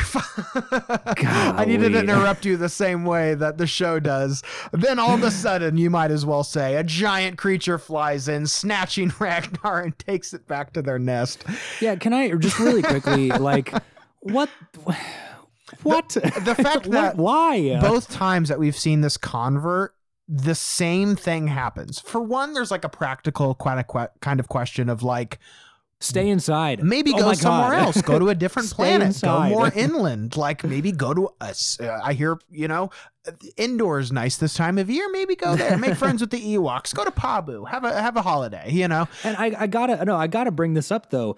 They say like this has happened before. What? Yeah. What do you mean? They're like, well, it happens. We can't do this because every time we do that, then he kills the kid. Yeah. Oh my God. What? It's frustrating. So there's that level to it, but then there's also just, and I'm not going to use the word lazy because I don't think it comes from like a lack of care. I think to me, it's just not the most creative way to move your set piece along or to introduce something else or to, if you want to foreshadow this or then have that be a threat or something, paid off or have this be a consequence. Maybe somebody stole something, the fact that it happens twice in the show in 4 episode span to where these people are doing some sort of ritualistic thing. And then all of the sudden this thing comes in, this big creature, and disrupts things to the same kid, mind you. And then like somebody has to swoop in and save the day, to me is just not as creative of a choice. Like I would rather see literally another thing, just something else. Like it's just not, it's like, is this place like the fucking Everglades? Are they in Australia? Like what's going on here? Like, another gator. Yeah. Just move on. Like go to a different thing or do a different thing. Like to me, the fact that the impetus of this episode, like the moment of conflict in this episode is a big creature comes in is just not as interesting to me. No, it's just not as interesting. It's not interesting at all. It's not interesting at all in any way. And the fact that this is, I think, what is like the most concerning for me in terms of like why we are spending time doing this is that this is the plot of the whole episode. Right. Is, for whatever reason, all of a sudden, a kid gets snatched by a dragon, a literal dragon. Yeah. And that's the episode. And to me, when I'm imagining a writer's room full of people, it's like, all right, we're halfway through the show. What do you got? And they're like, they go and rescue a kid from a dragon.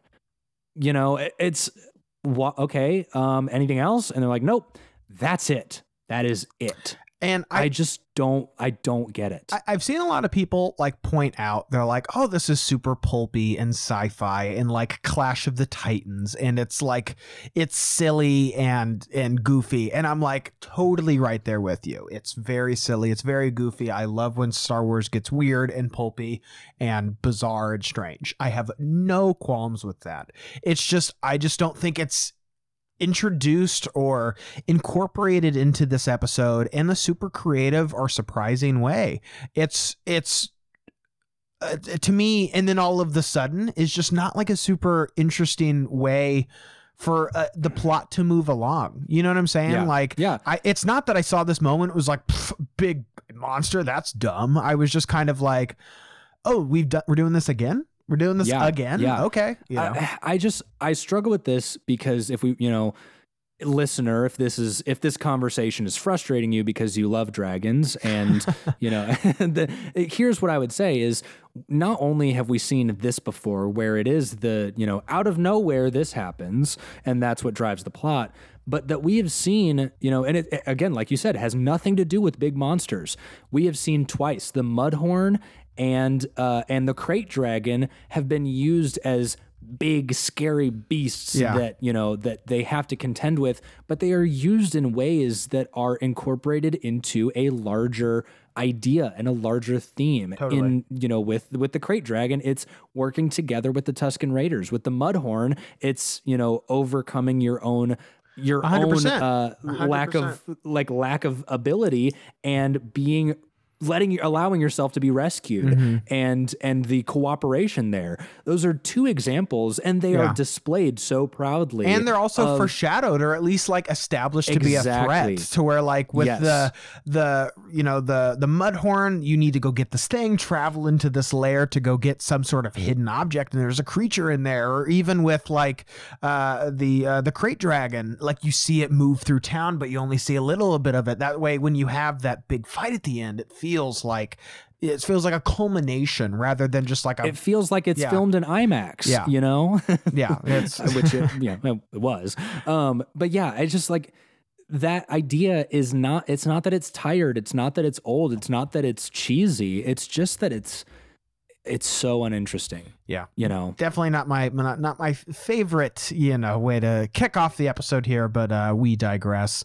Bo-Katan is able to catch up to the creature with her ship while the other Mandalorians' jetpacks run out of fuel, which I thought was a cool character moment that she's able to kind of have the forethought of like, they're not going to get very far.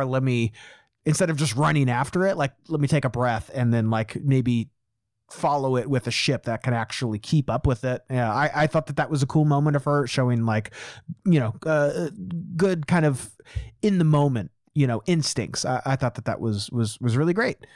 She's able to follow it back to its nest, locate it, and then able to develop a plan to retrieve the child while leaving Grogu at the convert with the armorer.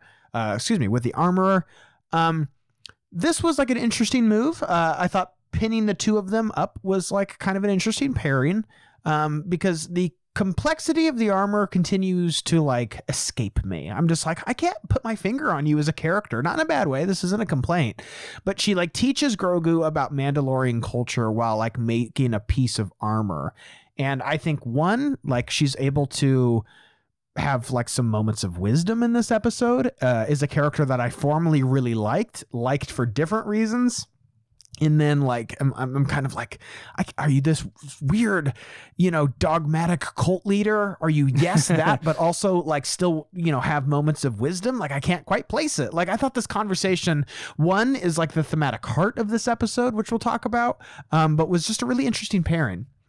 Yeah, it is. I was actually kind of hoping that we were going to have the rest of the group go take care of this dragon thing and be gone the whole episode, and Grogu was going to have a solo adventure with the armorer. I would have loved that. That would have been very interesting. But I do think of all the people to, throughout the season so far, what we are having is Grogu learning from multiple different perspectives. That I think that the armorer's perspective of the Creed and of Mandalorian culture is still in and of itself very different from Din's Creed, even though he is the one that learned everything from her, ostensibly. I don't know if that's entirely true, but we can sort of assume that everything that he knows and holds to believe is stuff that has come from her, or at least that her, dogma has really passed down to him. So having them together is interesting because she has a very, solid philosophy on what it means to be Mandalorian. Granted, I don't think that she would say that weapons are her religion. She takes a very different approach to it. So we're getting hammers are my religion. Yeah, it's just hammers and fire, molten metal. That's what I'm all about. Right. So I wonder if this is setting up this melting pot of ideas for Grogu. Good pun. Oh, great. I didn't even mean to. This forge of ideas. Yeah, right.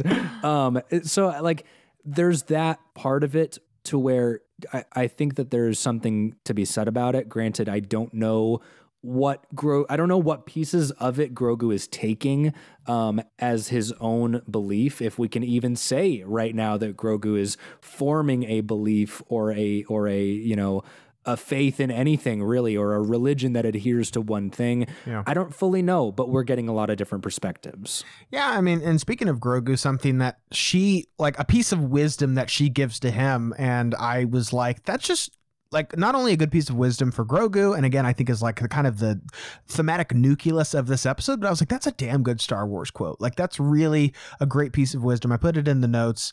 It says, we all begin as raw, and we refine ourselves through trials of adversity. I think it's really important thematically to this episode, but it relates to something specifically that I'm going to put a pin in, and we'll bring it back up again.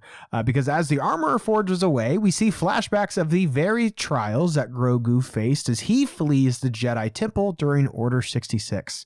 A group of Jedi are protecting Grogu from clone troopers as we hear, "Get him to Kelleran," revealed Noah to be none other than Kelleran Beck, the Sabered Hand, who is portrayed, of course, by Ahmed Best, who originated in Jedi Temple challenges. I don't know about you. When I heard "Get him to Kelleran," I was like, wait, what? Kelleran Beck? And then I was like, it's probably just like, there's no way. And then it's revealed to be Ahmed Best, which, if, for you guys that don't know, is the actor that did the performance capture as well as the voice for Jar Jar Binks, someone who, as an actor, as a human, apart from Star Wars, has faced so much adversity, has gone through such a difficult time, but really has seemed to taken that and has, learned from it and grown from it, and is really on this journey of healing. And I'm so proud of them. And I'm so glad that Star Wars and the fan community, maybe not as a whole, but a sizable portion of us have welcomed him back with open arms. And so for him to be in this episode, being, this Jedi, like protecting Grogu rather than somebody just hosting a game show, I was elated. No, I was so happy. I'm going to, just for demonstration purposes, I had an out loud reaction, as shows like this tend to do to me, and moments like this tend to do to me. And I'm going to back away from the mic, so you don't blow out our listeners' ears. So I was sitting there, and this happened. And let me frame this. So the other people that I live with got home, and I was kind of like, should I pause it? Like, we're kind of in this weird spot. Like, I don't really know. Yeah, I'm not going to pause it, and I'll just let it play. And then they left the room, they exited the room, and I was like, all right, see you later. And this and that. Got back to the episode, and then I go, oh, we're looking at Order 66. Okay. And they had just walked out of the room, and I went, oh my God. I don't know if that came through very clearly. But I was shocked to the core. Yeah. I was absolutely baffled, and so elated. Mm-hmm. And I called Rachel in, and I was like, I've talked to you about this before. Let me explain this. And so I did. And it's just one of those things where I think that this is something really special, aside from the fact that, yes, like you said, this is somebody that's been brought back into the fold of Star Wars with open arms, and has learned to love past the hurt and past the insults and the criticism, past all of that. Someone that's been brought back. This is something that's interesting to me, in doing this in a way where the question has been asked since it's been posed. who saved Grogu from the Jedi Temple? Mm-hmm. And you know what? The answer is it barely matters. It barely matters. What matters is that Ahmed Best is the guy. Like, that's what I care about. And the fact that we have an answer to this question that is not like, ooh, could it be this person that we see in the Clone Wars episode? You know, like, it doesn't matter. Let it go. We have our answer, and it's better than I could have hoped for. You know, I just, it's something that really, really struck me. Like I said, very, very hot on this entire scene, I think. Yeah. And I think as far as like you saying, like it barely matters. I think like for me, it matters, but it's completely related to the actor. Like, yeah, it's cool to see a character that you recognize, but it's not like it's got like canon wide ramifications to where it is like an Obi-Wan or something like that. But exactly. I think characters that I'm thinking of that people did kind of maybe pin, you know, rescuing Grogu being like Barriss Offee or Quinlan Vos. Although there is like a power and like, it would have been super cool, you know, and it would have got a big reaction out of me if we saw Quinlan Vos. It's totally different. And that's that moment of fan service that we've talked about. That is a fan service where it's like the Leonardo DiCaprio, like, whoop, whoop, you know, like, yeah. You know, it's that to me, but it just begins and ends. And like, not to say it's thematically like devoid of, you know, of power. We would talk about what that means to have somebody like Quinlan Vos. But to me, the main draw of someone like a Barriss Offee or like a Quinlan Vos is like, oh, it's that thing that I recognize. And although Kelleran Beck and Ahmed Best fits into that category of, hey, it's that thing that I recognize, it's not that. Like, the moment is not, you know, nearly moving me to tears because I'm like, oh, it's that guy from the from that kids, you know, game show of the Legends of the Hidden Temple, like Star Wars knockoff that I saw like 3 years ago. It's not that at all. It's the fact that Ahmed Best, as you had mentioned, really had a tough go at Star Wars. George Lucas brought him in. Fans outwardly, openly, and even still to this day rejected him. And I hear Jar Jar jokes in 2023, the year of our Lord, 2023. I still hear Jar Jar jokes. And someone to be the butt of this franchise for so long and struggled with suicide at one point, and I don't know what their healing journey is like up to this point, but I'm so proud of them that they have continued to grow, continued to be, you know, not just vocal about mental health and all of those things, but has had the courage to come back into Star Wars even before all of this, to come to Star Wars Celebration for the 20th anniversary of The Phantom Menace. I'm rocking the t-shirt under this hoodie because it's cold in my apartment. Really championing this character again and being reintroduced into Star Wars and doing something like Jedi Temple challenges, which is like fun and silly, which is Jar Jar, you know, to the T, but using that character, someone whose character in that silly game show is someone who ushers along Padawans as they make, you know, as they pass the trials to become Jedi Knights, really ushering on the new generation and continuing to guide them to be forces of good. The fact that he is the guy that saves Grogu from the Jedi Temple, the fact that he, someone who has refined himself through trials of adversity, like the armorer says, and he is the one to usher along Grogu and protect him along the way, is so powerful to me. More powerful than it being Barriss Offee or Quinlan Vos. Yes, somebody you could go buy an action figure of and is cool and it would kick ass and they'd be doing a bunch of cool lightsaber stuff, which, you know, Kelleran Beck does get to do. He's the sabered hand for a reason, so that was fun to see.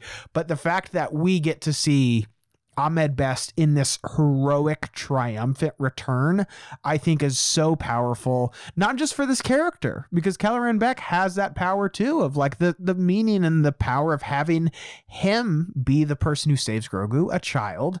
But to me, having that behind the scenes knowledge of Ahmed Best, it like nearly moved me to tears. Like, it is so powerful. I could not have picked a better candidate to fulfill this role. Absolutely. there's hardly any more to be said. I mean, it's a choice that makes so much sense. And I'm so glad that it's a choice that nobody really saw coming. Dude, you could have given me like a 2.5 weeks to draft my guesses. Caloran Beck would have no. Are you kidding me? He would have never been close. Yeah, of course. And that's, that to me speaks volumes about what goes into this show and who is brought in, not only behind the camera, but obviously in front of it. I think that's huge. This was a really, really special moment. Not, and again, excuse me, putting aside the fact that we get an answer to that question, I do not care. I have not cared for the longest time. When everybody's like, oh, who do you think it is? I have not cared. But now that we have the answer, it is so important. It's so special.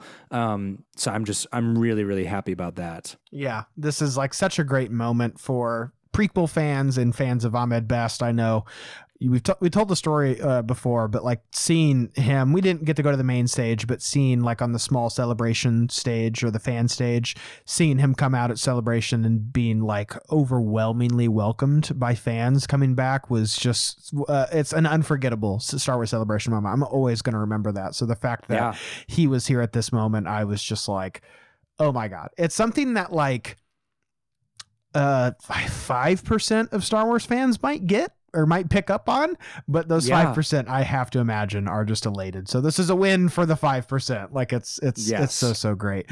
I've got the positive stuff out of the way. Here's the negative. Here's the caveat. When he escapes with Grogu onto the speeder, it doesn't look very good, Noah. That's all I'm going to say. I'm going to move on. I'm going to live in this moment of happiness, live in this moment of peace, but doesn't look very good. I imagine he was shot on a green screen, and they ushered him in under a towel, under a hood, so no paparazzi would get him or anything like that. But it doesn't look very good. Anyway, I'm gonna move on from that. Yep. That's all that needs to be said. Yeah, I'm gonna live in my positive moment here and the power of this moment. And just a bit of a tangent, allow me, that we can get back to the episode. Yeah, for sure. I'm able to watch something like Attack of the Clones or like Revenge of the, or a Phantom Menace or what have you, and be like, that line reading's not my favorite. That piece of direction's not my favorite. That visual effect's not my favorite. And it is it's kind of detracting away from the moment or the depth or the power of this moment right here. But I think a lot of this episode, as well as last week's episode, I didn't feel like it was taking away from the power of these moments because I didn't really feel like there was a power of the moment, if that makes sense. Yes. It's not like I'm like, oh, that would be a really great scene if that VFX was a little bit better, because something like Obi-Wan, I think on paper is brilliant, but I think in execution, the scope of the show feels a bit small, feels very TV, came out in a COVID era. I understand the realities of all that kind of stuff. I wish it looked a bit better than it does, but I'm able to push that all aside because I love that story so damn much. Like, it's so great of a story, but there's just some visual stuff that just kind of takes away a little bit from me, where with some of the moments in this, I'm like, doesn't look great, also isn't that great, Right. That's the thing is it turns into adding on to the pile. Exactly. Yeah, exactly. But still, I digress. Great moment. We're probably going to get more Kelleran back because he's able to is able to Good God.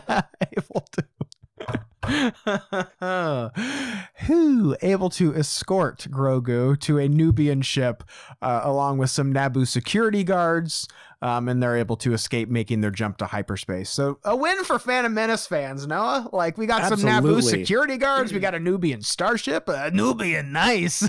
When I saw that, I was like, oh yeah, it's so good. Yeah, so we're definitely going to be getting more Kelleran back, whether it's in this season or in other seasons. It's going to happen, and I will hoop and holler, and I hope we get an action figure. I want a Black Series Kelleran Beck figure. I'll settle for a Funko Pop, Noah. I will. I just need it. So yeah, so great. Do you think we're going to see more of them, or do you think that this is the end of Kelleran Beck? I honestly wouldn't be surprised. There's gonna be a great reaction to this, is what I'll say. So I would not be surprised if later on down the road we get a little bit more of that. Yeah, I could see that happening. I don't necessarily, well, I guess if we're going to continue with a couple of the flashbacks here as Grogu continues to kind of lean a little bit less on repressing those memories, then it's entirely possible. I don't know if I see that happening in this season, but remains to be seen. Yeah, I certainly hope that we do. I want to see more of this character, but I'm also like bracing for impact because he probably isn't going to make it, so I'm just kind of like, I want to see it up to a point. I want to see them like live happily ever after. And then I'm like, something bad happens, but ignorance is bliss, baby. I don't have to see it. Right. Yeah. So yeah, I will take any more Ahmed Best any day of the week. We then cut back to Bo-Katan, kind of in the quote unquote present day, and Din Djarin continuing their journey to the nest of the creature, relying on their grappling hooks to scale the side of the cliffs. As you had already kind of mentioned, the jetpacks would alert the characters or alert the creatures because it seems like they've done this before. And the group lays down camp where we see some of the customs of this convert. Once the food has been distributed amongst the group, the Mandalorians disperse, remove their helmets in private, and Bo-Katan, being the leader of the party, is able to remain by the fire and eat her food alone. So this was another example, Noah, of like, ooh, interesting. Dive into it a little bit more, Nope. like it, and it just kind of like moves on from that. I will say the positives first. I love that the Mandalorians are like beginning to look towards Bo-Katan as like a leader in this moment. Like she really comes in her own as this leadership moment. I think that was great. I also love that it answers like oddly specific Star Wars questions of like, hey, how do you guys eat? Like, I love that kind of weird stuff too. We saw it a little bit like in this season where Din like has the soup and he's like under his mask. Like, yeah. I love that kind of shit. Unfortunately, I think that this moment also has really not great visual effects. I think the volume is like super, super evident in this moment. It looks like it was filmed in a soundstage. Looks terrible. You know what it looks like to me is it feels like a theater performance where it's like, what are the most creative ways that we can get somebody behind something so that they can get offset? And just like walk behind a rock. Exactly. Yeah. I hate that. Yeah. It looks like a theater performance with like a really well done set. Yeah. And I mean, we've seen that before. We've seen it in this season before. Yeah. So yeah, it's very evident. I agree with you though. I think that there's, it lingers a little bit, just enough to make you think about it. When Bo-Katan is sitting by the fire alone, and there's an interesting conversation to be had there. Is what is, do we really? Are we really this unified group if we're going to split off and by ourselves and not have that community? But yeah, it does not call attention to that. Yeah. I think that it would be great if there was some kind of conflict between Bo-Katan and the rest of them. Kind of you make a good point of bringing up that they are looking to Bo-Katan for leadership, and that's interesting. Conversely to that point, why would they not question her? Why are they so accepting?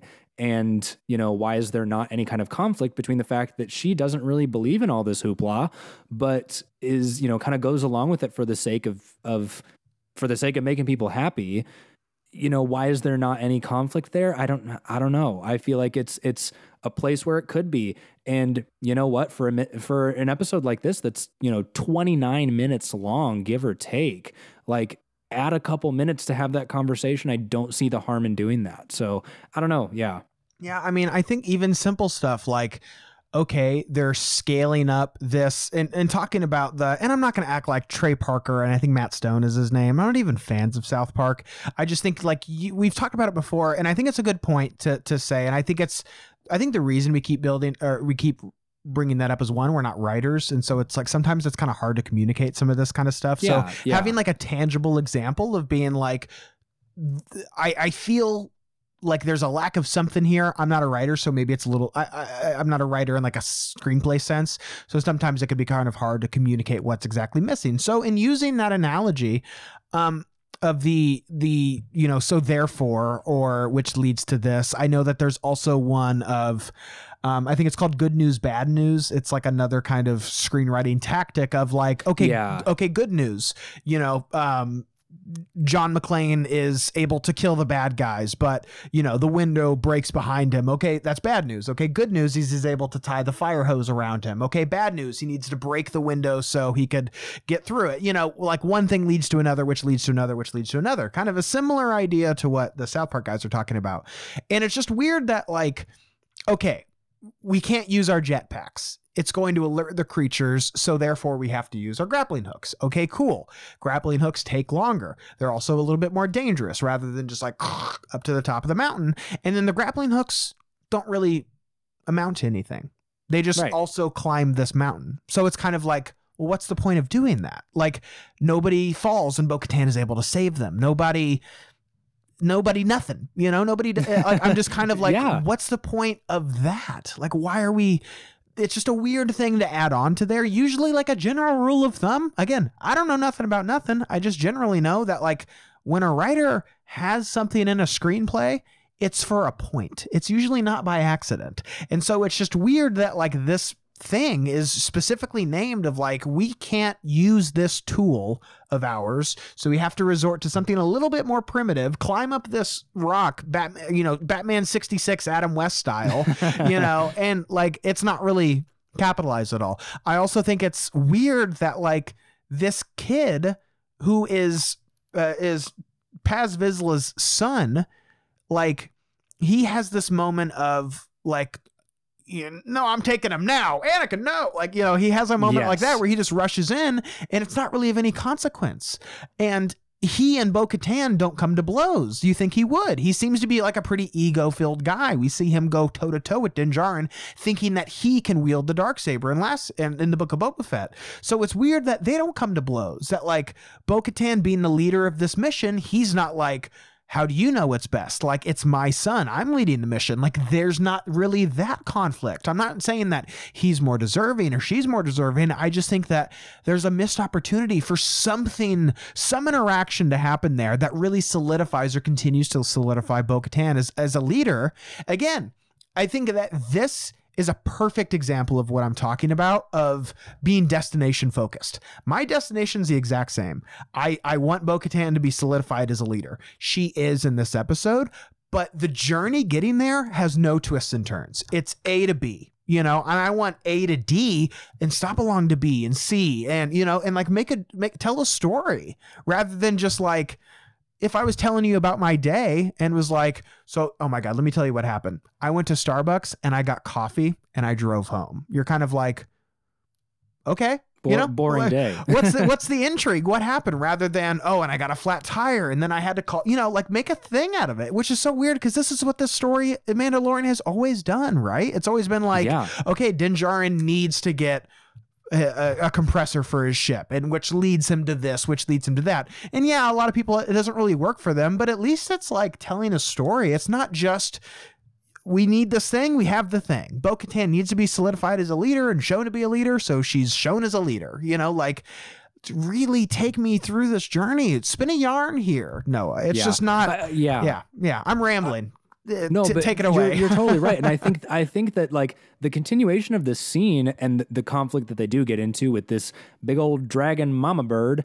The frustrating thing here, and going back to what you're saying and continuing forward, is that the main thing that seems to plague this progression of story is that whatever ends up happening, it's in this space of, it happens anyway. No matter what, it happens anyway. And, we're going to do this. Great. There's no issues. It happens anyway. We're going to do this other thing. We got to do this first. Or if we don't do this, whatever, if we do this, then it's going to be whatever. It happens anyway. Mm-hmm. This whole rescue mission, none of what they do really affects anything. There's no consequence. Like you said, Paz Vizsla kind of rushes forward and acts without thinking first. Totally. It doesn't matter. Yeah. It doesn't matter. The mama bird's not there anyways. And even if she was there, son's already in her belly. Yeah. It's, they get to point B anyways. Yeah. Nothing matters that leads to those things. So I think you're totally right. I mean, when I'm thinking in my head, what would make this more interesting is I don't think that there is a way to have this rescue mission be more interesting where they try something, it doesn't work, it ends up in this big long chase, they try something again, it doesn't work or it almost works, but then they have to redo their plan and come up with a new way to do things. And then suddenly, you know, Bo-Katan has a great idea and is shown to be forward thinking and you know, and quick on her feet and, you know, and respect is gained. Yeah. And it's just I think that whole thing can be summed up as doesn't matter. It happens anyway. Yeah. And like, it's just frustrating. Yeah. I mean, I think that there's, you know, okay. So like, Luke Skywalker is brought into the Rebel Alliance, and through all of this, he still manages to blow up the Death Star. Like, I know good is ultimately going to triumph from evil, but like, there's just tenets of storytelling that, like, yeah, at the end of the second act, your characters are in their lowest point, and then like there's a climax and a resolution, and it just, I think you and I feel a similar thing. It's just kind of flat. Like, it's just, there's no ebb and flow. It's just like, they go to the thing and get the thing and then come back. Like, what's the, like, I don't feel like Paz Vizsla or anybody really, Din Djarin really learns anything about like this experience. I'm just kind of like, why are we doing this? Like, I just, yeah, it's weird, man. It's weird stuff. I don't understand exactly what a lot of the point of this is. It's just kind of, it's odd. I think thematically, again, shows like the importance of protecting the next generation, ushering on this next generation. I think the Mandalorians are shown to have like parallels with the Jedi here as far as like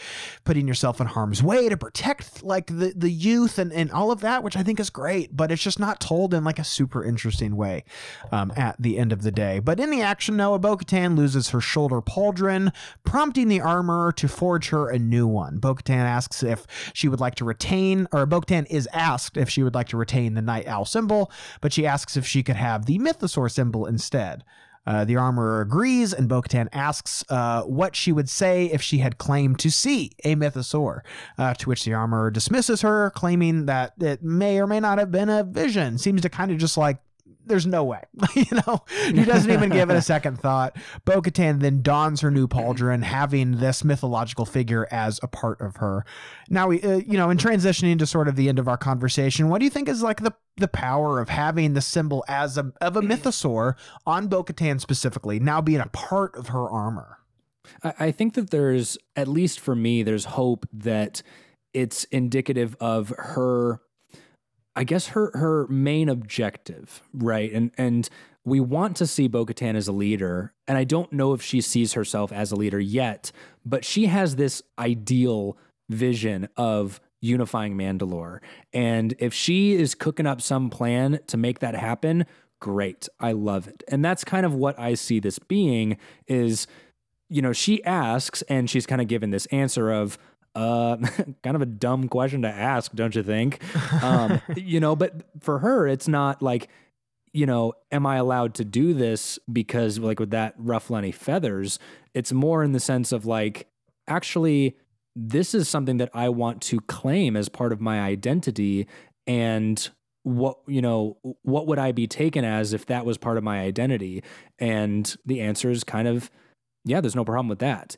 So I think that that's something that hopefully will come back. So I think that's interesting. And I hope that it leads to her maybe not necessarily just accepting the role of a leader, but more so, you know, more so focusing on her ideal of unifying Mandalore, and being able to be the one that people have to look to, as a unification for many different reasons. But yeah, we'll see. Yeah. I think for one, it would be odd if she was like, yeah, Night Owls, like the very like unit that, you know, was part of Death Watch that like led to all of this crap ultimately, you know, like that would be weird if she was like still really championing that. I think it's powerful that she chooses, not like some could see it as like a generic Mandalorian symbol, but it is a symbol of Mandalorian. It doesn't matter what faction or group or sect or religion you have. We are all unified under the symbol of Mandalore. Right. And for her to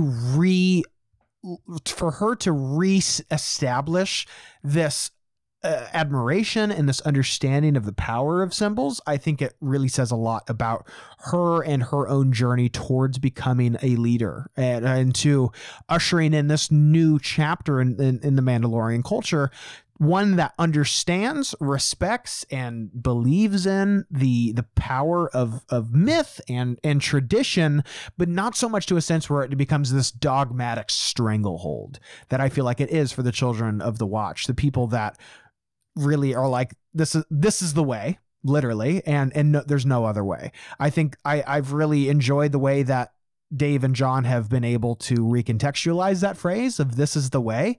It really does have different meanings the way in the way it's incorporated into different moments throughout the show.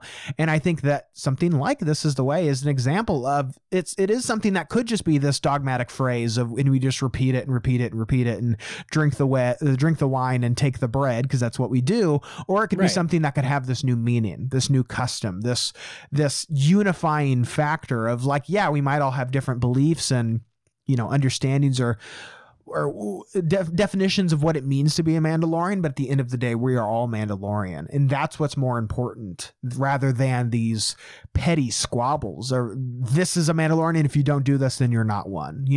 I think that that's ultimately a destination that we're going to have with the show, whether or not it has this interest in weaving along this story along the way remains to be seen. But yeah, final thoughts on the episode, Noah, and then we can go ahead and wrap it up. But yeah, this to me, this show continues to be not quite substandard, not quite above the standard. It just continues to be very standard. I'm rarely blown away with the show, and this episode is a key example why. I think that there are some corners that could be really interesting if dove into, and really interesting, and could speak a lot to these characters and where they're at if this show had the interest in diving into those areas. If it doesn't and wants to go somewhere else, that's fine, but go somewhere else. It's not that I don't see where the show is headed. It's the fact that it's headed in a direction and I don't see it having an interest in weaving this really compelling story.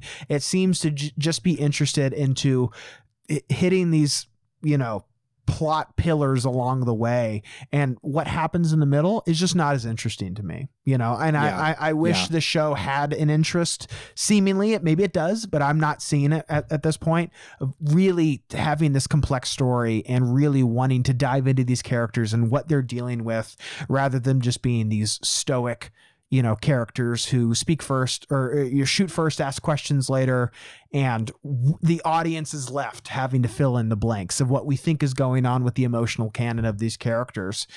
Have some conflict, have some intrigue, have some ups and downs and some ebbs and flow. Keep me invested. Give me some suspense, because as of right now, I feel like I'm just a bystander watching this show. I have no emotional investment into what's happening here, unfortunately. And it's a shame, because I really like these characters, and I want to be compelled and what's going to happen this week when I click play on Disney Plus, rather than just like, okay, new episode of Mando, let's see what happens, and right now that's unfortunately where I'm at. Yeah. And I agree with you. I think, final thoughts. I've mentioned it on the show before that I often conversate with my brother about this, who has a much more cavalier and casual approach to enjoying Star Wars, but really likes The Mandalorian because it's very straightforward. It's not complex all the time.